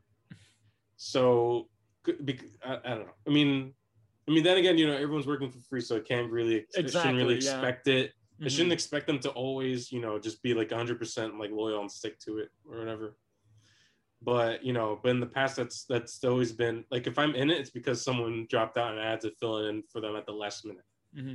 And that happened on one bad day. Like the actor that was supposed to play the part of the detective, she dropped out like on the day. And I was like, you gotta be kidding me. Like, it was the morning of. So I had no choice. Basically, I had to like fill in. I was like, okay, fancy clothes. Like, you know, so for that, I had to do it. And then every other moment, it was like that, where like someone dropped out and it was too late to find someone else. But for her and him, a new one, that one, I basically, for the most part, I planned for me to be in it and for it to be my first like role where it was like, you know, that I consciously, you know, decided that I was going to be in it, although still for reasons out of necessity other than just like, you know, I'm just going to be in it because like, you know, because like basically this was the first project that I've done that's more like traditional within COVID. And for this one, I was actually supposed to do another short, but like for that one, it required more people. And then I started getting nervous about, you know, about people, you know, like, you know, being honest about testing and then, you know, making sure that everyone, you know, after they get tested to stay, you know, quarantined and safe so that they don't infect anyone on the set. And also the fact that it was, you know, that one also was going to be all indoors. So we're going to be in, you know, inside a place. And, you know, like I mentioned before, I don't work with a lot of people. Like it was going to be 5 people at most, including me. It was going to be 3 actors and then, you know, 2 people crew, including me. But like, still, that's a lot. And then it was still like a lot for me at the time to like, you know, make sure to stay top of everyone, that everyone's like, you know, stay safe. And it just was too much. So I had to pick something else to do. So then I picked this one because, you know, that one just needed 3 people. So it was just me, Carolina, and then one person in crew, basically. And then I decided to be in it because I knew that I could count on myself to, you know, to get tested and also stay at home because, you know, I don't, you know, because right now I'm not working anywhere like that, like requires me to be around people in public. So I'm able to, you know, quarantine myself in that case. So that was the other reason, like, you know, for like safety, basically that was kind of like, you know, at least there's one less person to worry about. And now I only have 2 people to worry about now. So for this production, it was the first time that we, you know, basically, you know, had to like, you know, work with COVID in mind, where everyone had to get tested and everyone had to stay quarantined, and everyone thankfully, you know, honored those requests. Well, not requests. It was more just like a rule. Like you had to do it. Like I said to you know, them that like you have to get tested. If you don't get tested, you can't be, you know, on the set, basically. And thankfully, you know, everyone, you know, honored that. Yeah, no, that's amazing because Local was also shot during COVID, and that was a lot of people in that. I mean, it looked like from the trailer, so I imagine like that. And we weren't fortunate enough to be, you know, able to get a bunch of tests because like for some, Orlando's just the worst, and we were also traveling to other places. But basically, I took like a safety course for like making films during COVID. And then it was basically just like, you know, if you're gonna have crew members there, space them out, make sure everyone's wearing masks unless the moment you say action, they can come off for the actors. And so I had everyone on an email chain, and I said, hey, you know, because like we were gonna shoot it right in March, and then but I still wanted to make it. And so like some months went by, I rescheduled some stuff, and I was like, okay, let's do this, but here's how it's gonna be.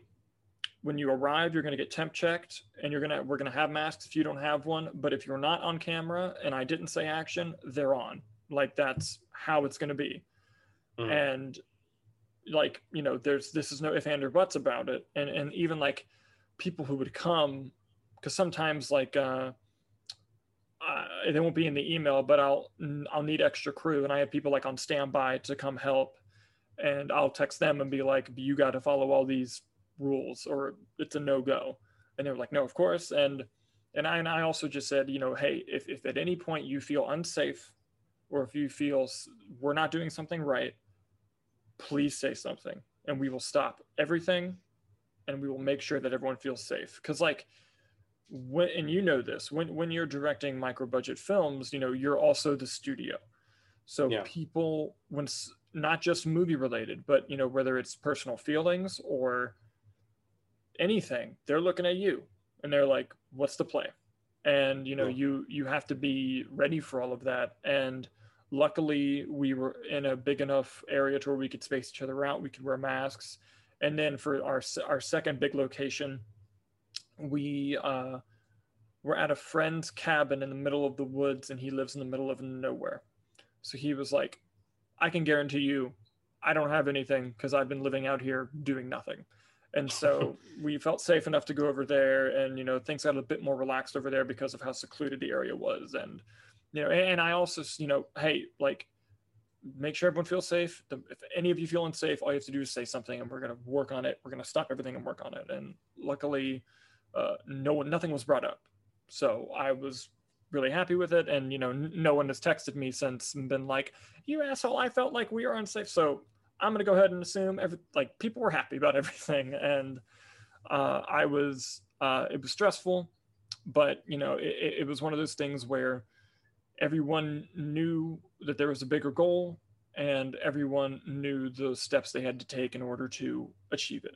And luckily, everyone was safe. No one got it. No one got remotely sick. Everyone was happy. And what I was surprised by, because like when I had to buy like temperature checkers and masks and all that stuff, it wasn't as expensive as I thought it would be. So that was super nice. Oh yeah, the temperature checker's not that expensive? Yeah, no, I thought it would be really expensive. And the one I got, like I made sure not to get like the cheapest one, because you never want to do that on anything. Yeah. And but the one I got, it wasn't bad, and it worked perfectly fine. And I was like, that was surprising. So I was able to do that. But yeah, no, I mean, and here's the thing, making a movie is stressful on its own. When you add in a pandemic, it's like, and like this one that I just that I just mentioned, like I was stressed on that one in a different way that I hadn't been before. Because like before, it was because like I mentioned, like I had too many people, or it was a lot, or it was a big thing that I had never done before. But this one, the stress in the back of my head was like, what if someone's sick or gets sick? Like it was just like that.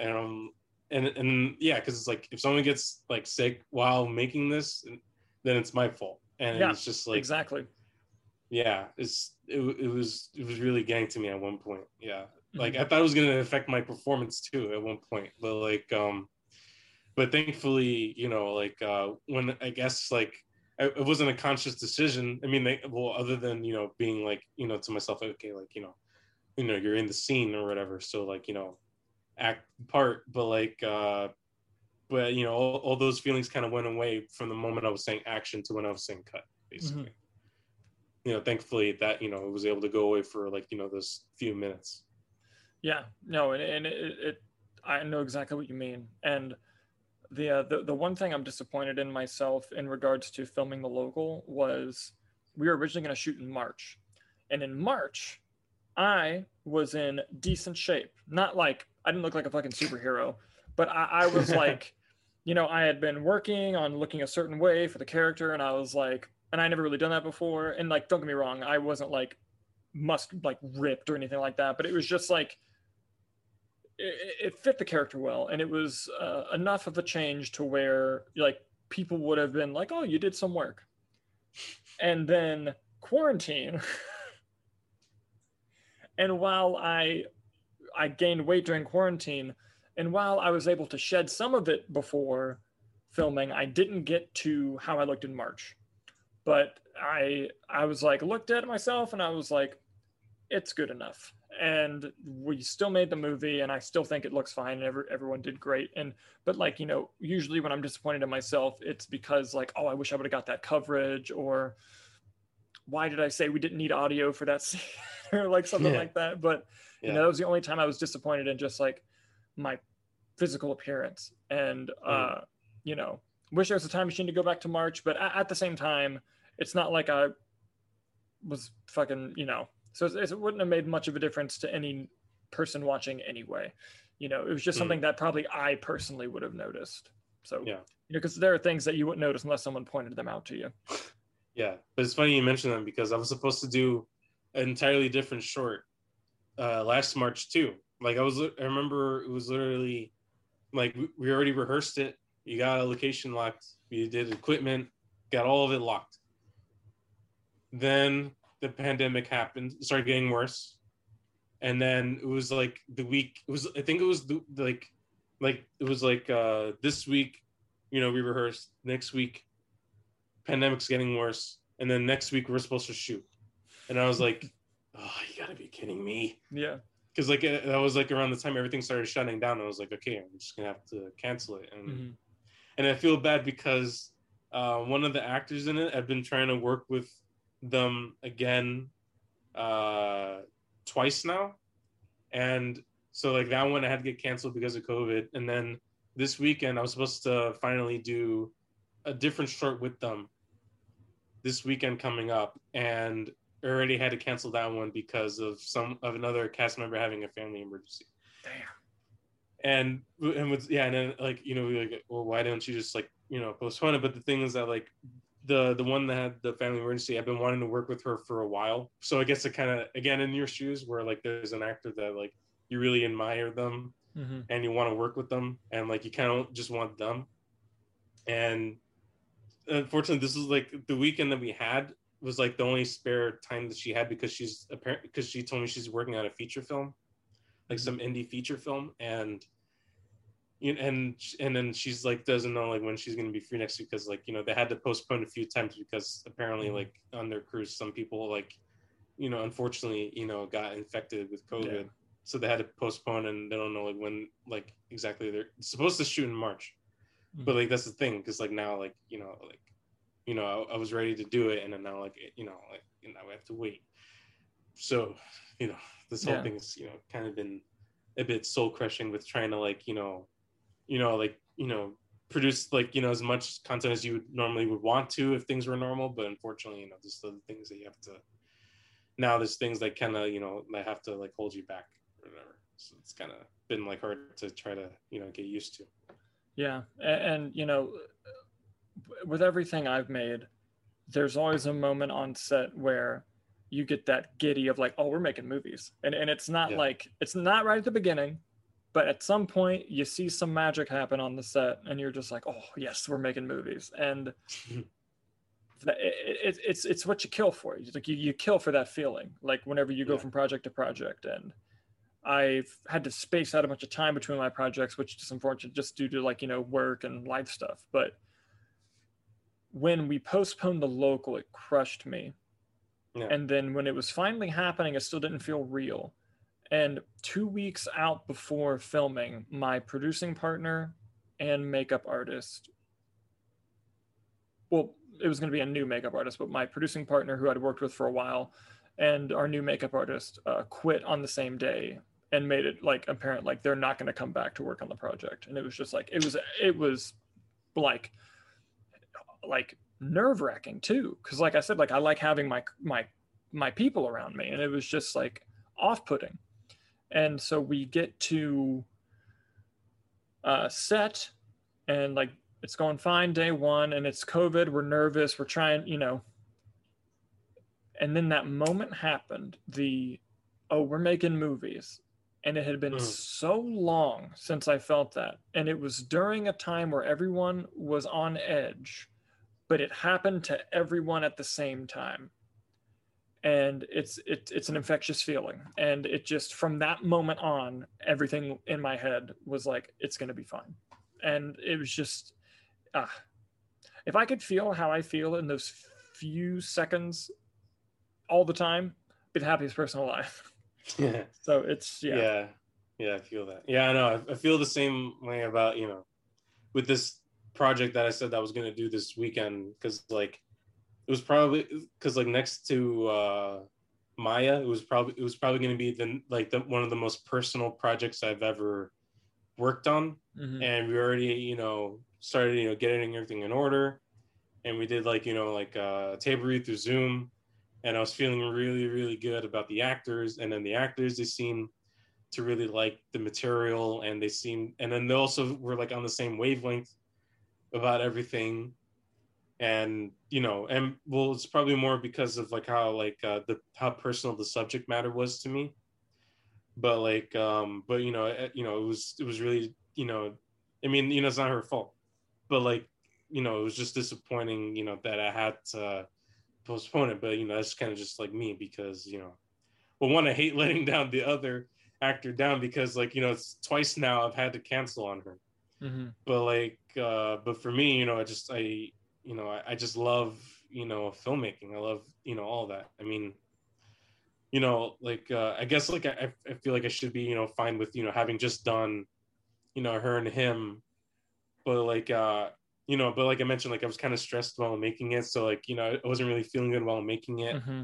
And and while it's not personal to me, the subject matter, I mean, it's more personal to I would feel it's more personal to the actor that I co-wrote it with. But with that one, I was more kind of homaging, cinema that I've been watching now over COVID, from the Criterion. I was it's mostly I pitch it, I kind of pitch it to you that's basically Last Tango in Paris meets In the Mood for Love, Mm-hmm. basically. And so it felt great to have a good departure from other stuff I've done, because other stuff was the genre films that no business making, micro budget, probably a sane person would have gotten a couple thousand, but it's just because I just love doing it, that I just that yeah, it's also because that I love doing it, but it's also because of the lessons that you learn from each project that you do. Because with each project I learned something different and knew okay, I need to adjust to that, for if I ever try to do this again, basically. So that's kind of where I'm coming from. Yeah, no, and lessons learned on every single set, every single movie I watch, and because people always oh, if I want to make movies, or I want to do this, what should I do? It's well, step number one, watch a shit ton of movies, and Yeah. and people are always kind of laugh that off, and it's no, you can just do that and eventually be because I'm a visual learner, so it's Yeah. I just need to see I just need to see it. And I don't mean, and yes, at some point every film lover, not just filmmaker but film lover, should look up best movies ever and watch that list. Watch terrible movies, Yeah. because then you're watching it and you're I didn't like what just happened. What about it did I not like, so I can avoid doing that? It's just all that kinds of things. And and sometimes it's even movies you love where a moment didn't work, and you're like, ooh, and then you get it on DVD and you go back and you're all right, what about this moment doesn't work? Why is it so, what's going on here? And just that study, you'll learn more than any. And again, don't mean to disparage film schools, but you'll learn more than from just watching movies than anything you'll ever learn at an institution. And and some people say oh, is film school necessary? It helps. But I think the biggest thing is, I do think you should go to college. And the reason I say that is because when you go to college, you meet people whom you've never would have met before, who are just as passionate as you about that thing. Because when I was in high school, I was the only person in town. Well, there's maybe I think 2 other people that I can think of who were film buffs and just as passionate as filmmaking as I was. And so Same. It's when it's 2 people, it's okay, whatever. And then you go to school and you see all these people, and for example, you'll see I don't know how to do visual effects, and then you'll go to school one day and there's a guy who's hey, I love movies, but my thing is visual effects. And you're where have you been all my life? And it's just you know, you find those people, and you know, passion's contagious. It's just one of those things that, you know, you got to do. And like, don't underestimate like watching movies, like, and sometimes you don't know the lesson that you're trying to understand. Like, I mentioned earlier, expository dialogue. That is a very tricky thing, because sometimes it's needed, but sometimes you have to come up with ways. And like, the two examples at the top of my head of like the greatest use of expository dialogue ever, well, three examples. One is in the original Terminator, and it's when they're in the car and Kyle Reese is loading the shotgun and he's like whispering to Sarah Connor, and it's because like they're literally being avoided and you're learning with the main character what's happening. And I remember watching that and being like, okay, that's a great way to do exposition. And then the 2009 Star Trek movie, there's a scene where, you know, let's just jump 30 years. There's a scene where Captain Kirk's hands like get puffy and he starts like puffing up. And then Bones is taking him around, like showing him everything, but it's because they're trying to get him to be okay. But it's like disguised exposition. Like, it's just like how it's like all the stuff he talks about comes into play later, and the audience needed to know it. But in that moment, you're not thinking about that. It was literally disguised. And I was like, that was excellent. And then Raiders of the Lost Ark, when, because that's a movie that's very exposition heavy, but like the scene where they're explaining, I forget, I think it's when they find out that the Nazis are digging in the wrong place. And we know that one of the, I think it's jelly beans or something, is the audience knows one of them is poisoned. And so throughout the scene, he keeps about to eat one, and then he keeps talking. And then so while he's speaking exposition, the scene is so intense that you're in the scene. Like it didn't seem distraction. The movie didn't grind to a halt to give the exposition to you. And I'm going on way too much about this, but I think a recent example, and this is a divisive movie, but I loved it, was Malcolm and Marie. And there's a sequence really in there. There's a thank you. Someone else liked it. There's a sequence in there where the lead, John David Washington's character, Malcolm, is talking about the story, is telling like the lead, like he's basically giving the backstory to a character in a movie that he made. And because he's talking about film criticism, which I love when movies talk about film criticism, but he's talking about it and saying like, you know, not everything I have to do has to be about one thing. Like I literally just want to tell a story about a girl who was a drug addict, and then she learned, and he's going on explaining the story of this fictional character. And then at the end of the fight, Marie says, and like they had gone off to a different subject, but then it wraps back around and Marie says something like, then when are you going to start telling people that you made that movie about me? And I was like, they just did like an entire exposition character backstory, disguised it as a narcissistic rant, and then brought it back full. So I was like, that is so good, like in terms of expository dialogue. So and like, but the thing is, like, that's not something I would have learned at an institution. That's something you learn just by watching and studying movies, and just you'll be surprised what you can accomplish just from watching stuff. Although I would say I kind of learned that trick from a combination, because I watch a lot of movies, but then I was in my screenwriting class and my teacher pointed out, like, you know, the use of exposition in some movies, like smart ways to use it. And he pointed out a technique that a lot of screenwriters use that you just mentioned, where there's a character, whether it's a main character or a side character, that is new to the game or the world or whatever, and doesn't know anything. And then that, you know, gives permission for the screenwriter to use a character to explain everything to that character, because they don't know anything, just like how we don't know anything if we're watching it for the first time. Like my professor, he used the Godfather as an example, the first one, when Kay, played by Dan Keaton, is at the wedding, and she's like, you know, who's that? And then Michael played by Yeah. Al Pacino, he's explaining everything like that's Luca Brasi and all, Mm-hmm. So like, so he pointed that out, and I didn't notice that, at the time. Well, I mean, because, well, for me, film school was kind of good because when I went into film school, I wasn't there to make films originally. I was there just to be a film critic, and I was like, well, I mean, like I wanted to be a film critic at 1st, Mm-hmm. and I was like, well, I guess this is the closest thing they have to that, because they don't exactly have a film criticism class Mm-hmm. at BC or whatever. So I thought this would be the next best thing. But then when I caught the filmmaking bug, then I, actually started actively, paying attention and learning everything. So when I was in screenwriting class, like I hadn't noticed that before, how like screenwriters, will use that. How like Mm-hmm. like like the example I just mentioned, or Terminator that you mentioned, that Sarah Connor, she doesn't know anything, and then Kyle Reese has to explain everything to her because she doesn't know anything and we don't know anything. So we learn through her. Mm-hmm.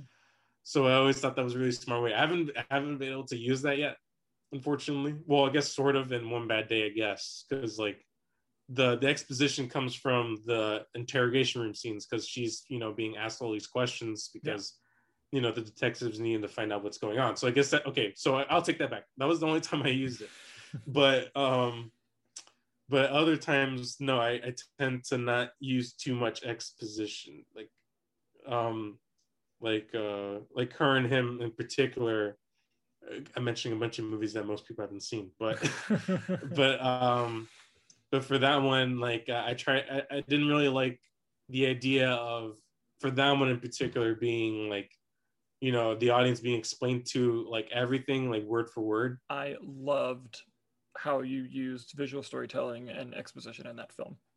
Thank you. I really tried to make an effort, Mm-hmm. because like I feel like sometimes in the past, like I either don't use too much of it and I rely a little bit too much on dialogue, I feel sometimes in the past.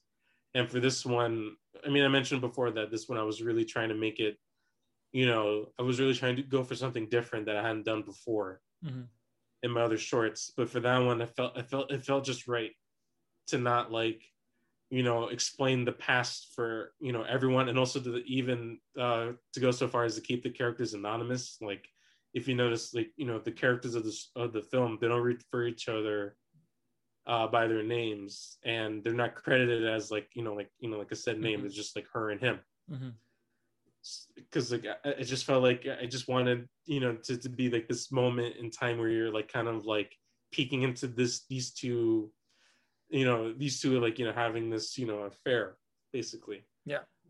And it just kind of felt like that. But for me anyways, just to go back to the whole like film school thing, I feel like if you're not really sure what you're doing, film school is good for that. But like in regards to like learning like filmmaking, you could pretty much learn that just from watching movies and watching behind the scenes and all that, or just from looking up on the internet. You could learn the same things.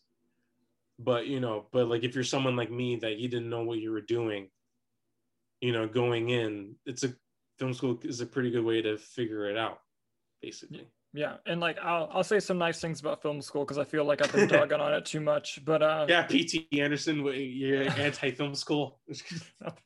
No, like I enjoyed my time in it. Like, but the thing that's fascinating to me about film school was where you learned is not where you expected to learn. Like, I had a film production class where I learned some stuff. A lot of it was just stuff like from, on my own research or watching movies, but I took a history of motion pictures class. And not only did I just obviously learn about the history of motion pictures, but I learned about filmmaking from learning about how it all started. And I think the key, what will make or break film school, is your professors. And I was lucky enough. I had 3 or 4 really great professors who I would always try to sign up for whatever class that they were teaching. And my favorite class I ever took, it was an elective, and I think they only did it once. I'm not sure, they might have done it again, but it was from one of my favorite professors. They offered a class solely dedicated to slashers. And it was I had that too in my so fun, and just like the crazy stuff you learn, like the attitudes in America, like when the Manson stuff was going on and how cinema reflected that, and then how slashers changed and what was defined as horror changed. It was all great, but like, and you think, oh, well, how does that affect filmmaking? Everything, because then you look at the world around you and go, what are current attitudes about a subject, and you can make it out of something, which is what filmmakers were doing at the time. So no, I really, and I enjoyed my time in film school. I loved all of it. It's just I guess it's because and I'm sure you've encountered this, is there's those some students who, let's just say, I'm trying to think of like a not too horrible way. Those kids, I'll say that, who just think they know everything, who are pretentious as hell, who, you know, their opinion is the only one in the room that matters. And it was so annoying because I think this is just my personal philosophy. When you do anything, you should always assume that you're the dumbest person in the room, because that way you're going to learn most. And I just got some of those people.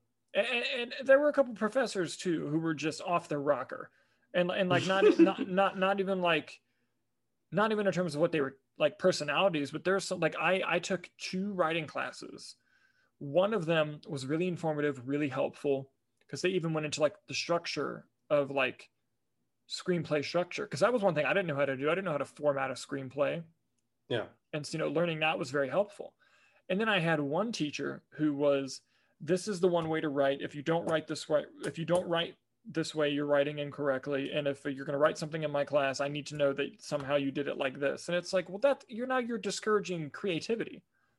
And because I know people who have to have like every aspect of their world, like down to like what color shoelaces the person has on Fridays before they write a screenplay. And then I know some people who just start and then they work out the world as it unfolds. And both of those writers are excellent and do great work. And while there's one beneficial way to certain people and others, I feel like discouraging writing process, because even look at some of the greatest screenwriters ever, like Aaron Sorkin's writing process is much different than like Kevin Smith's writing process or Quentin Tarantino's writing process. Like, just how people do things are very different. And, you know, and this is going to be a random ass sports analogy, but I played baseball for a long time, and it was kind of like, you know, if it's not broken, don't fix it. Like, yeah, if a kid has like a weird batting stance, but he's doing great, don't bother him. It's just like, you look weird, but it's working for you. And it's just like, you know, something that happens in filmmaking too. And sorry, that was a random thing there. But not that random. End of the day, I thoroughly did love film school. I just think that if you go into film school thinking it's going to solve every question and every problem you've ever had, you're going to be disappointed. Because like you said, it's like the professors make or break it. Because like I had 2 professors that were great, and then I had another 2 that were good, and then the rest were okay. And then there was one that was like, why are you even here? Yeah. Like, okay, I'm just gonna mention the bad one real quick. I had a advanced post-production teacher that did not know how to use DaVinci Resolve, and he's the one that's supposed to teach us how to use DaVinci Resolve. It's like he was figuring it out with us. He was like, let me, you know, go on Google, look at the projection, and we're gonna figure this out together and look at the instruction manual. Like, that was him. And I was like, you're supposed to teach me. And then to this day, I still don't know how to use DaVinci Resolve because of this guy. Anyways, so that was that one. But the great ones, I had a different editing teacher who I wish to God taught the advanced post class that I actually took. She basically, so she was like basically the intro editing class, and then she was also film editing too, I think. And she basically opened my eyes to film editing. Basically, like, she basically showed me that like film editing is like, I mean, we mentioned like the saying, you know, like make or break it. Mm-hmm. She basically showed me that film editing is what makes or breaks a movie. Because like, yeah, you know, an editor doesn't have anything to do if you don't film anything. And also performances are a big thing, of course, and writing's a big thing. But if you don't edit it right, it's all for nothing. Mm-hmm. And she showed me that. And I'm like, and also she pretty much is responsible for like why like I actually enjoy film editing, because like in my film school also, like I'm like one of the only, I'm like very like small group of people that like actually enjoy editing, and everyone else in film school freaking hates editing. They love like other things, like some people like visual effects, some people like like the equipment or whatever, but like very few people like film editing from my time in film school, at least. So like there's that. And then another great one that he taught my film appreciation class, so it's kind of like the history thing. And then he was also my screenwriting professor at the end. I mean, although he was a little iffy because like his whole thing was that he wanted you to write a certain way. Like it had to be formatted like very technical. Well, not technical, but like he didn't want it to sound like a novel at all, basically. And then on the other hand, like the screenplay shouldn't read completely like a novel. But at the same time, like he wanted it to just be like very bare bones. It was almost like an instruction manual, the description lines or whatever. And I'm like, but that's so boring to read and write. Yeah, no, you gotta have some poetic significance in there a little bit. Yeah, I mean, like as soon as I was done with film school, I mostly threw that away. The only good thing, I mean, the only good screenwriting thing he gave was like making sure that everything's in there for a reason, and there shouldn't be any baggage in there, and also to proofread, and all that, like and then make sure everything makes sense. And he was the kind of professor that he would tell you like, that's stupid, like that doesn't even make any sense. Like why would he just like, I don't know, like something like that, like. Yeah. Like, why is he growing a third foot? That doesn't make any sense. Like something like that.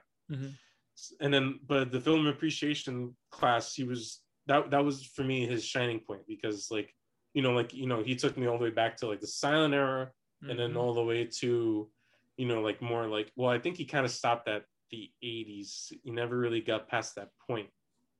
But like that was also too, like you mentioned, like you learn a lot from like, seeing like how, the pioneers did it in the beginning, and then seeing how it carries over to, more present day stuff, and like, and also trying to like get like some of the students who are like, not exactly film buffs, like to kind of see like, oh, you like this movie, like you like Star Wars, well then you should like John Ford, westerns, or you should like Kurosawa samurai films.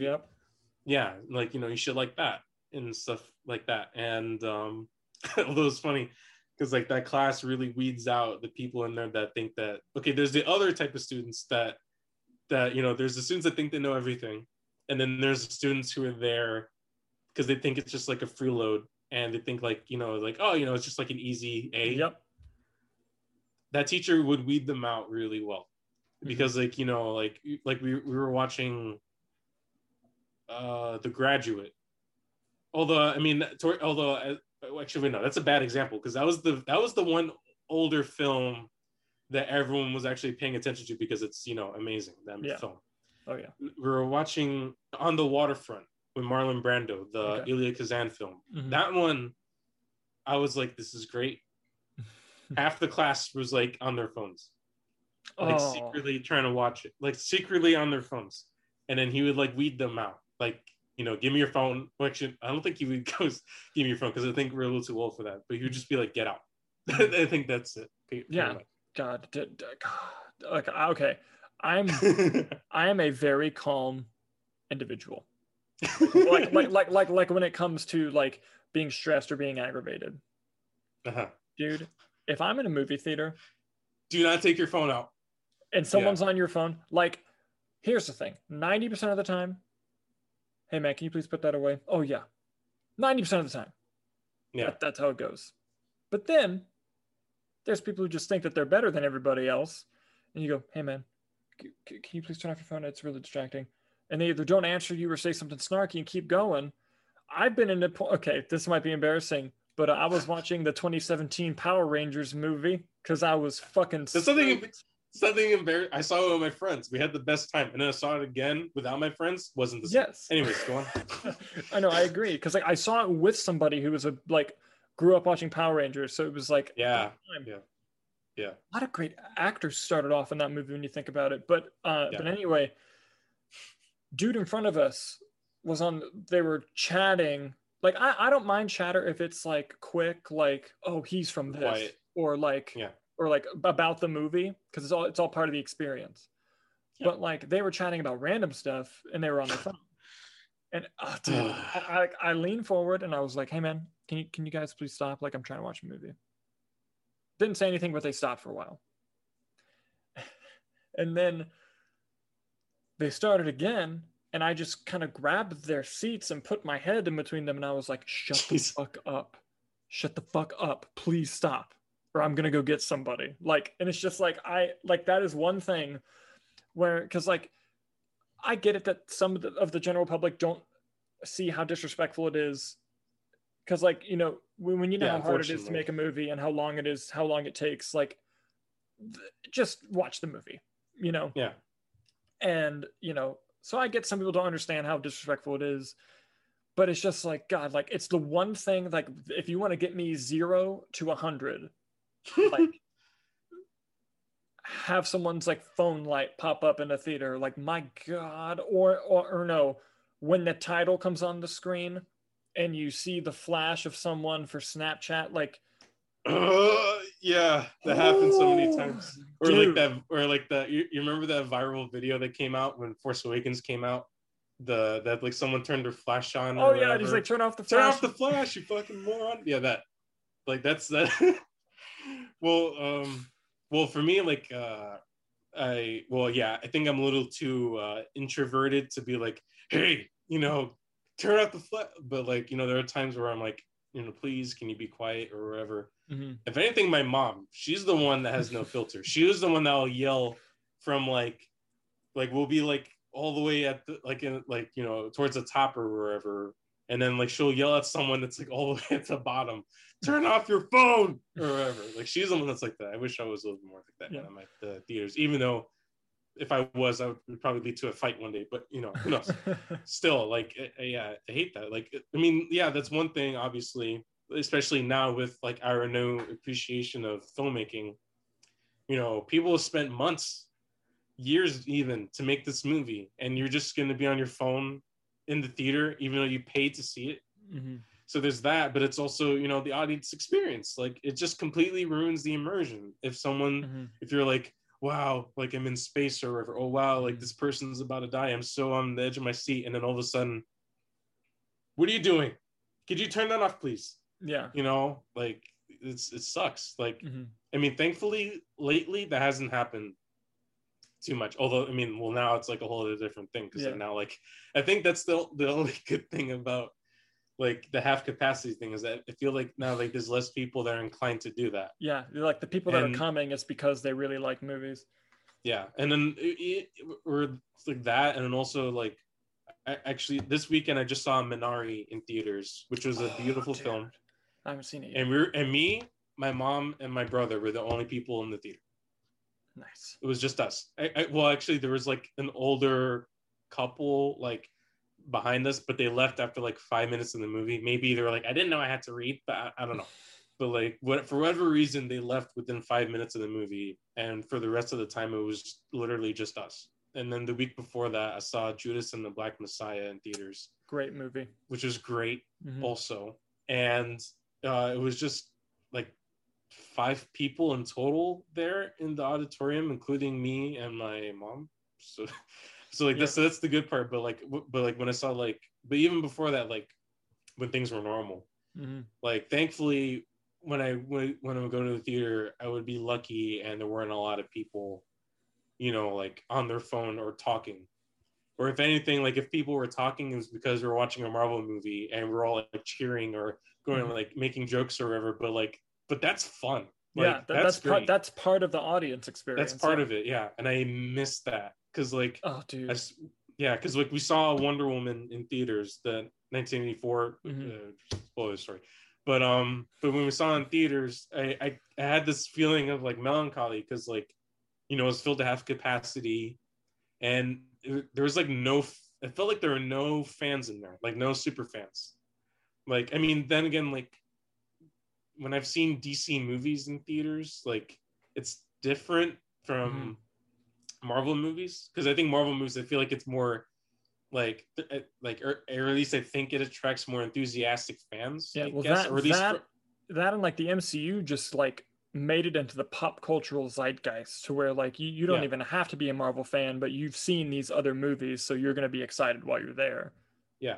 Because my favorite theater experiences of all time have probably been from the last two Avengers movies, And especially I'm Endgame. gonna use this as a transition to our final topic because I wanted to talk about this the whole time. I was finding the right place. Perfect segues. The theatrical movie going experience, unlike anything, Uh, unlike uh, anything, and yeah. it's something I miss. Theaters like you are open near me as well, so I still get to go. But I also saw Wonder Woman 1984 on the big screen. Wasn't I mean, while I'm glad I got to see it on the big screen, it wasn't the same without the super fans there. Yeah. Because like, dude, the first Wonder Woman movie, when that fucking no man's land scene happened, everyone was going crazy. And basically, and you mentioned 2002 Spider-Man, but to wrap this up, what are some unforgettable theatrical movie going experiences that you've had? Well, I guess. Well, I should start with my earliest one, which I already, described in detail.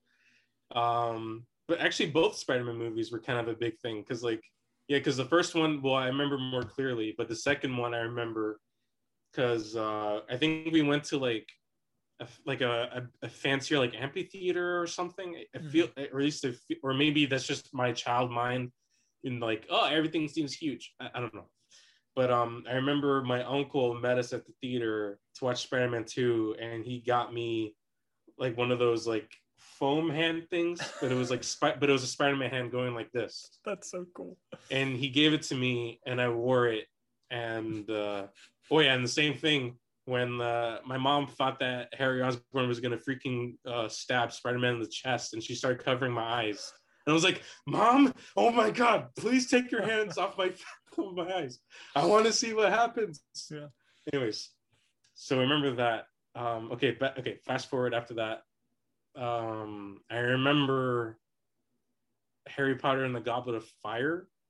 I remember, I mean, I don't know how many times I've seen it, but I remember at the time, I think that was the most amount of times I dragged my parents to go watch it multiple times. I don't remember. I mean, although it's funny because like now, like I think it's like my second least favorite Harry Potter, even though I still love it. I mean, like, it's like picking your favorite child, but like, yeah, but like it's like Chamber of Secrets is my least favorite now, and there's Goblet of Fire. Anyways, so but it's funny at the time it was like I loved that movie to death. Like I watched it like I don't know how many times in theaters. Okay, so there's that, and then fast forward longer. Well, this one's kind of a mixed, but like it's kind of interesting. Interstellar, I saw it in IMAX, and my dad. Oh, okay, so the theater that we go to, like, there's no like advanced seating, like you have to wait in line. And at the theater we go to, you usually have to get there at least an hour early because the line's gonna fill up and those seats are gonna fill. For whatever reason, my dad had this great idea that we park the car outside and just wait until the doors open there. And for some reason, I don't know why, none of like me and my brother didn't protest, going like, you know how this line is, we can't be here. For whatever reason, I don't know, remember why. Anyways, it was a great mistake because we got like, because like the way it is that stadium seating at the IMAX that we go to, and the screen, it's the largest screen in South Florida. We sat in the second row to the front. So I basically had to like use my foot to like kind of like push my seat back so I could see like this. So like that was the bad part, but the other half to it was the movie was so mind-blowing to me. I think especially because I hadn't really watched 2001 yet. That movie was so mind-blowing to me, and it transported me in a way that no other film had before at the time, that it didn't even bother me. I mean, of course, my neck, definitely was sore the next day, but it was like unlike anything else. Like it was incredible watching that film that way. And then we saw, and another big one was Pacific Rim. We saw that in IMAX 3D. That one Nice. was so much fun. Like me, like we all like, yeah, like it was me, my brother, and my dad. We all wanted to see it, and we were like kids, because like, like for me, it was like, oh, like Power Rangers, and my dad like Voltron, and all that, and it was just like, yeah, like that one was like it was like so immersive. Like, Guillermo del Toro, man. Yeah, like that film was incredible. And then fast forward later, Force Awakens was pretty amazing. I mean, even though unfortunately looking back, it's like, damn, that was a wasted investment because of Rise of Skywalker. I mean, I don't know how you feel about Rise of Skywalker, but I'm not a fan. Yeah, neither am I. I'm really disappointed. Anyways, Force Awakens, conversation for another day. Another day. But the theater experience for the Force Awakens, I saw the IMAX 70mm print, and it was incredible. It was so amazing, the feeling watching that. Like, it felt like, oh, this must have been what my dad must have felt like when he saw Star Wars in '77. Like I felt like a kid, like, because like Star Wars was such a big thing. My dad made sure that I saw Star Wars. Like, we had the VHS box set of the original trilogy, and then we had the prequel movies, which I thought were amazing at the time, and now I'm like, yeah, whatever. Anyways, well, yeah, like it was just like, it was like nothing else at the time. Like, it felt like like you're getting a slice of heaven watching The Force Awakens for the first time. Like, you're like, oh man, like I can't believe Star Wars can be this good again. And then they screw it up 5 years later, but still, like that was amazing. And then like I just mentioned, the last two Avengers movies, that was something to watch in IMAX with a theater full of fans. Although it's weird, like when I would see it in a different theater, those like the audience wasn't the same. Like the enthusiasm, I guess the real fans go to IMAX. I don't know what it is in Fort Lauderdale, but I remember Infinity War, like how like hyped we all were. Like it was like the biggest movie ever, and we're all excited. The audience was excited. We were all cheering, laughing, crying, and then I remember the silence when the snap happened. The silence was deafening in that theater. Yeah, like that. Yeah, that was really something. Oh wait, I forgot. I completely skipped over Blade Runner 2049. I don't know why I skipped that. That was one of the. It's like one of the few like movies that weren't filmed in IMAX, but like in the end was one of the best IMAX experiences I've ever had in my entire life. Like that was pretty much both Blade Runner movies are responsible for me being a filmmaker, and then that one was like pretty much like put the nail in the coffin for me. I'm like, yeah, this is what I'm gonna ride till I die on. Yeah, like, and I'm gonna say something controversial here. Oh, I like the second one more, and I love. No. That's not controversial. Yeah. Like, I honestly keep flip flopping between which one I like more. Because like Blade Runner, the original Blade Runner, is one of those movies where you forget how good it is until you watch it again, and then and then you're halfway through watching it, and you're like, "Fuck, this is good." Like, you forget, because then like there are some movies, like I've mentioned Dark Knight ad nauseum, but like that was the first IMAX movie I ever saw. I wish I'd seen it in IMAX. Although that one was pretty influential on me, because that was the movie I was like, oh, you can make movies like that? Yeah. And just God, I remember my audience when Heath Ledger did that pencil trick. they all went crazy. And like, yes, it was nuts. And like, but Dark Knight's one of those movies where I watch it like a couple times a year. Yeah, me too. But every time I watch it, I go in the mindset of like, all right, I'm ready to hate this movie. And I don't know why, but it's just like, I'm like, all right, maybe this movie is not as good as I remember it being. But like, nope, it's still great. And you get like 45 minutes in and you're like, God damn, This is so good. Like, why did I even doubt that? And then, like, Yeah. I remember the first time I saw Inception in theaters, Mm. and dude, That was a confusing time. the groans from the audience when that screen cut to black. Oh, I lived for it. And I don't really, unfortunately, I don't remember my audience having a reaction to Inception really. But you know, I remember I was like, man, I'm confused. I need to watch it again. So we saw it again, and then I was like, I get it a little bit more. And then every time I watch it, I get something new. Yeah. So it's and it's the first movie I was ever in where the audience cheered, where I'm like, oh, you're allowed to do that? Like, I didn't even know it was a thing. Was when I was really young, but I saw X-Men 2. Man, I wish, yeah. And it was when Wolverine stabs that dude through the fridge. And he's like screaming. Like, that was the first time anyone in a theater was like, yeah, and like people clapped, and I was like, oh wow, I didn't know you could do that at the movies. And then I got addicted to that feeling. And on the opposite end of the spectrum of emotion, I like, people cry, right?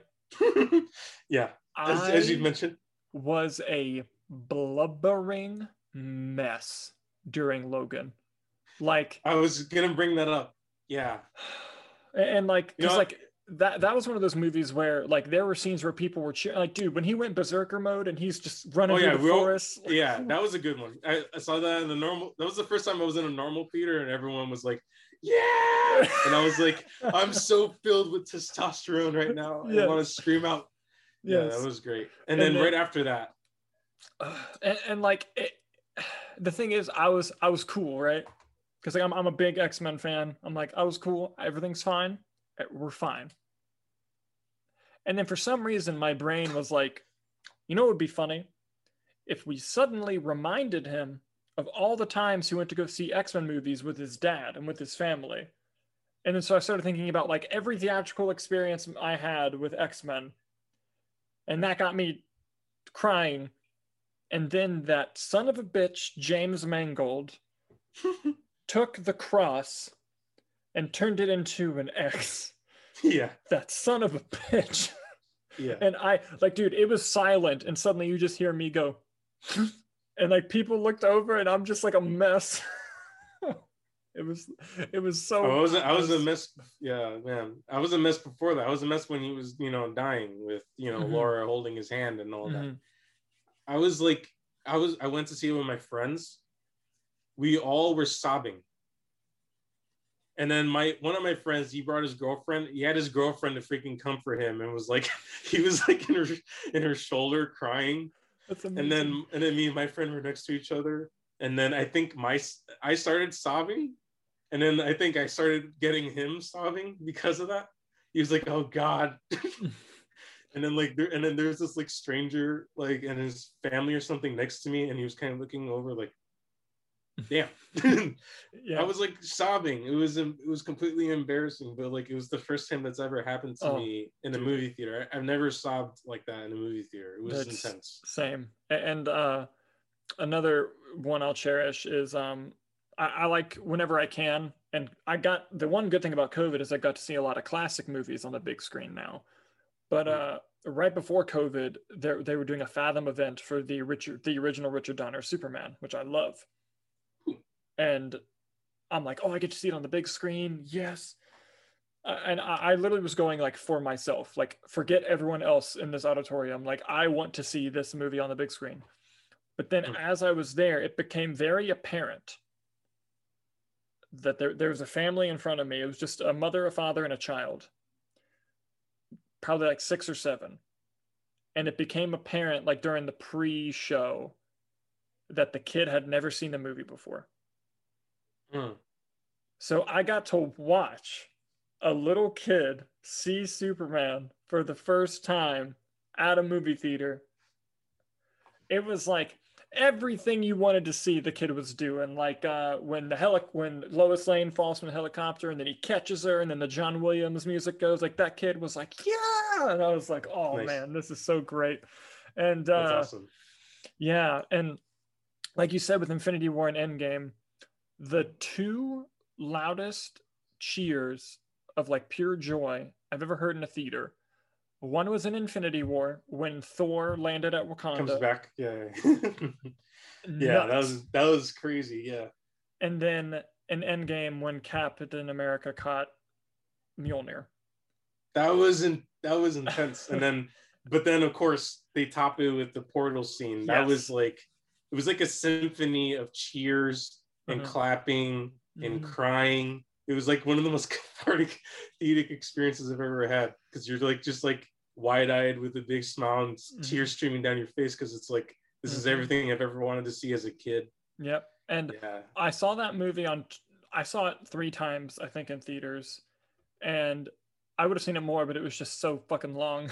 And there's the first time I saw it with a group of friends, and of my group of friends, there was a girl who her favorite was Captain America.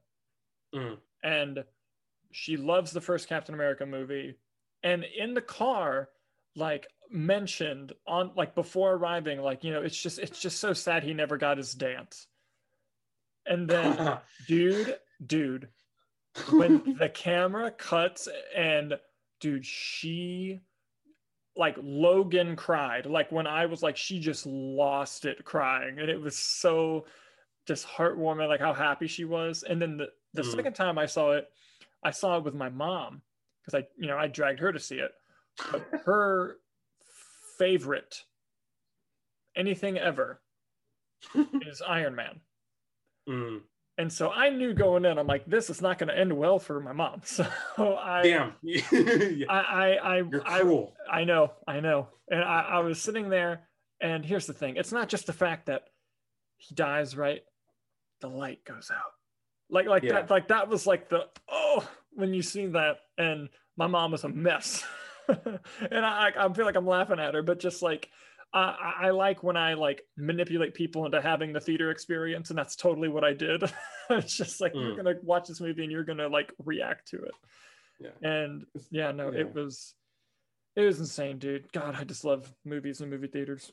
Yeah, my brother reacted stronger to Iron Man dying than when Logan died. It's kind of funny. Like I don't know why. Like I never really considered myself before to be like a diehard X-Men fan. Like I thought, like I think I'm definitely more like MCU. But for whatever reason, I think it's just the scene, I guess, and the direction. Oh yeah. But like the Logan dying killed me, and I mean Iron Man. Of course, I was upset and I cried. But my brother, he was the one. He was sobbing because like we, like everyone, like most everyone, we grew up watching Iron Man. I remember seeing Iron Man in theaters and seeing it like multiple times. Yeah, dude, I remember seeing Incredible Hulk because like when Iron Man had a post-credit scene, like I wasn't like huge on the internet at the time, so I missed it. I missed it too. I didn't even know. And then I saw Incredible Hulk, and motherfucking Iron Man was at the end, and I was like, wait a second. And then that's when you go on the internet. Connect. And then someone's like, there's a post-credit scene after Iron Man. I'm like, what? So I got my DVD of Iron Man, I popped it in, and it's Nick Fury. And I'm like, oh, what? And it was just like, I remember doing that. It was so fun. And I think we figured it out the same way. That's funny because I didn't know for a while. And then I saw Incredible Hulk. I was like, huh? And then I was like, wait, what? Wait, you hinted at this? What? And then then you go back to like, this is the best end credit scene ever. Yeah. No, it's God, the magic of the movies, man. Yeah. It's nothing else and like then, it. And then I was gonna mention that I already mentioned Tenet. Like, it was a nice like welcome back because I saw the print. But I was gonna mention that like watching like older movies, like I mentioned 2001, but like watching older movies that you didn't get to see in theaters, re-release is really interesting. Although like unfortunately that haven't been the best experiences. I mean, except for 2001. But like I found that like when I go to see them in theaters and it's like an older movie, like I feel like that's when like the people that like freaking ruin your experience with like having a phone or talking, they always show up to those. Like I watched Apocalypse Now in IMAX, when they released the final cut last year, and there was this guy that would not stop talking, and this guy in front of him freaking threatened him. He like turned back in his seat. He's like, can you like shut the fuck up before I beat the piss out of you? It was like this old guy that he looked like he fought in Vietnam too or something. Yeah. It was like this old guy with like long white hair, and he turned around in his seat and he's like, "Could you shut the fuck up?" And then thankfully he shut it up. But like, actually, well, thankfully he shut up just in time for I don't know. You seen Apocalypse Now? Mm-hmm. You know the scene when they stop at the bridge and it's night and the flares are going around. Thankfully, the audience shut up for that, because that was the one scene I was like, please, I don't want to hear anything except for the movie when that part comes on. Yeah. And thankfully they did, and it was great, overall. But like I saw Blade Runner in theaters, and I saw The Matrix in theaters, and in The Matrix, I was like, yes, finally. People were on their phones and talking. God. It ruined it for me. I was like, I should have just stayed fucking home. Yeah. And then, and Blade Runner, there was like one person on their phone, but like thankfully it was just for a little bit. But like, yeah, it's just, it kind of sucks that like I feel like those, like, why are you gonna show up to watch this movie, re-released in theaters, if you're just gonna be on your phone the whole time?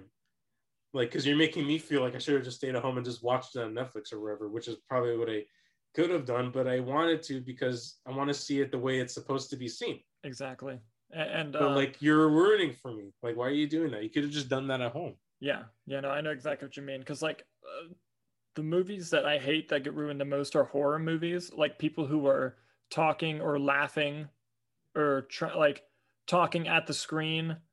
That gets annoying when it's on a grand scale. Like if you do it once because it's a scary part happened, like whatever. But like when people are continually talking, it drives me crazy.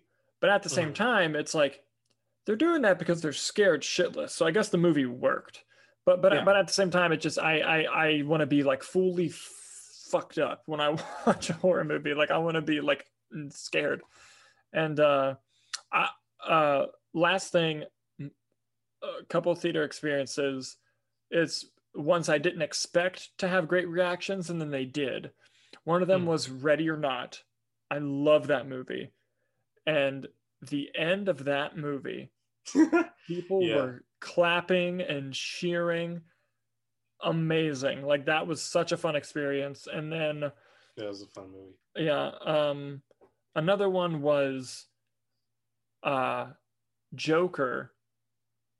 It was silent the whole movie, but as soon as the end popped up, just standing ovations, which you don't see very often at like a regular screening. So I was like, that was very cool to see. And and sometimes even if it's not for me, like I saw Star Trek Beyond in theaters, and I like Star Trek, but I'm more of a casual Star Trek fan. I'm not like a Trekkie by any stretch of the imagination. I just really like the J.J. Abrams ones, honestly. Yeah. And I saw Star Trek Beyond, and there was a huge Star Trek fan in the theater. And just watching them watch the movie was worth the price of admission. And yeah. But it's... Or like the last 10 minutes of Once Upon a Time in Hollywood in a theater was ridiculous. Oh, that's another... I forgot to add that to my list. I saw the 70mm print of that, and I saw it at the Cinerama Dome. But there was a trade-off. The AC didn't work, I don't think, that day, because we were boiling in our seats. Like I was, we started, I was a little bit damp, and then by the end, when at the end of the movie, my shirt was was wet. Damn. Because I was already hot, and then like the stress kicked in because like you didn't know if like they were gonna make it or not. I was like sweating, and my mom, pretty much my parents hated the experience. They were like, oh my God, I just want to leave. I don't care about the stupid movie. I'm hot. I'm uncomfortable. I'm sweating. But that was a little bit of like, kind of like, took away from it a little bit because it was really uncomfortable. But at the same time, it kind of did add to the experience a bit because like Tarantino movies, they always feel like really hot, and you always feel the atmosphere in his movies. Like, I don't like, that's something I've kind of noticed, like whether it's hot or cold. Like, Hateful Eight. Yeah. But which I mentioned I didn't get to see the print of it, but I saw it in theaters, and it was the first Tarantino film I saw in theaters. So it was really cool. Anyways, so Once Upon a Time, we actually got to be at the Cinerama Dome, and Stephen Merchant was there from bastard. Well, I saw him, like he was like talking with like his wife and like some like fan, I guess, but like but it's funny, we're all in the line together, and like so we all saw it, and like yeah, like everyone in that theater was a Tarantino fan, like, and then also I guess an LA fan, I guess, because like there is that montage where like it's night and all the lights turn on and all the shops and all that, and then they show the Cinerama Dome. Round of applause, and then everyone was like everyone was laughing. People clapped when the title card came up, a film by Quentin Tarantino at the beginning. Like that's how when I saw that, and then I heard the reaction, I was like, oh, everyone here loves Tarantino. Yeah. And then also another hint that everyone was a Tarantino fan was the mid credit scene with the red apple tobacco commercial. Everyone was dying laughing when he said, "Get some red apple tobacco." Everyone got it, and then my parents were like, "Huh?" but yeah, like, so that was fun. Even though like but that was the thing. Like, I don't know if that's how the theater is, because like I understand like it's old, but like I would think they would have AC in there. Like, I mean, it was like painful, honestly, because it was in the middle of summer when we were there. So but okay, but that's the last one I'm gonna mention. That was a really, I mean, again, like with Interstellar, there was a bit of a trade-off, but watching a Tarantino movie with a bunch of Tarantino fans was awesome. So cool. Well, dude, this was so much fucking fun. Thank you so much for coming on here and doing this. We're definitely gonna do this again at some point. And but before you go ahead and tell the good people where they can find your films, where they can find you, and just plug yourself, do all the things. Okay, I'm gonna plug myself. Okay, so thanks for having me, first of all. This was really fun. You can find my you can follow me on Instagram or Twitter. My Instagram is Electric Dreaming 1982, and then my Twitter handle is Electric Dream I1. And then you can find my short films on my YouTube channel, which is under Electric Dreaming. And then you can also find my short films on Vimeo, which is under my name, Julian Morales.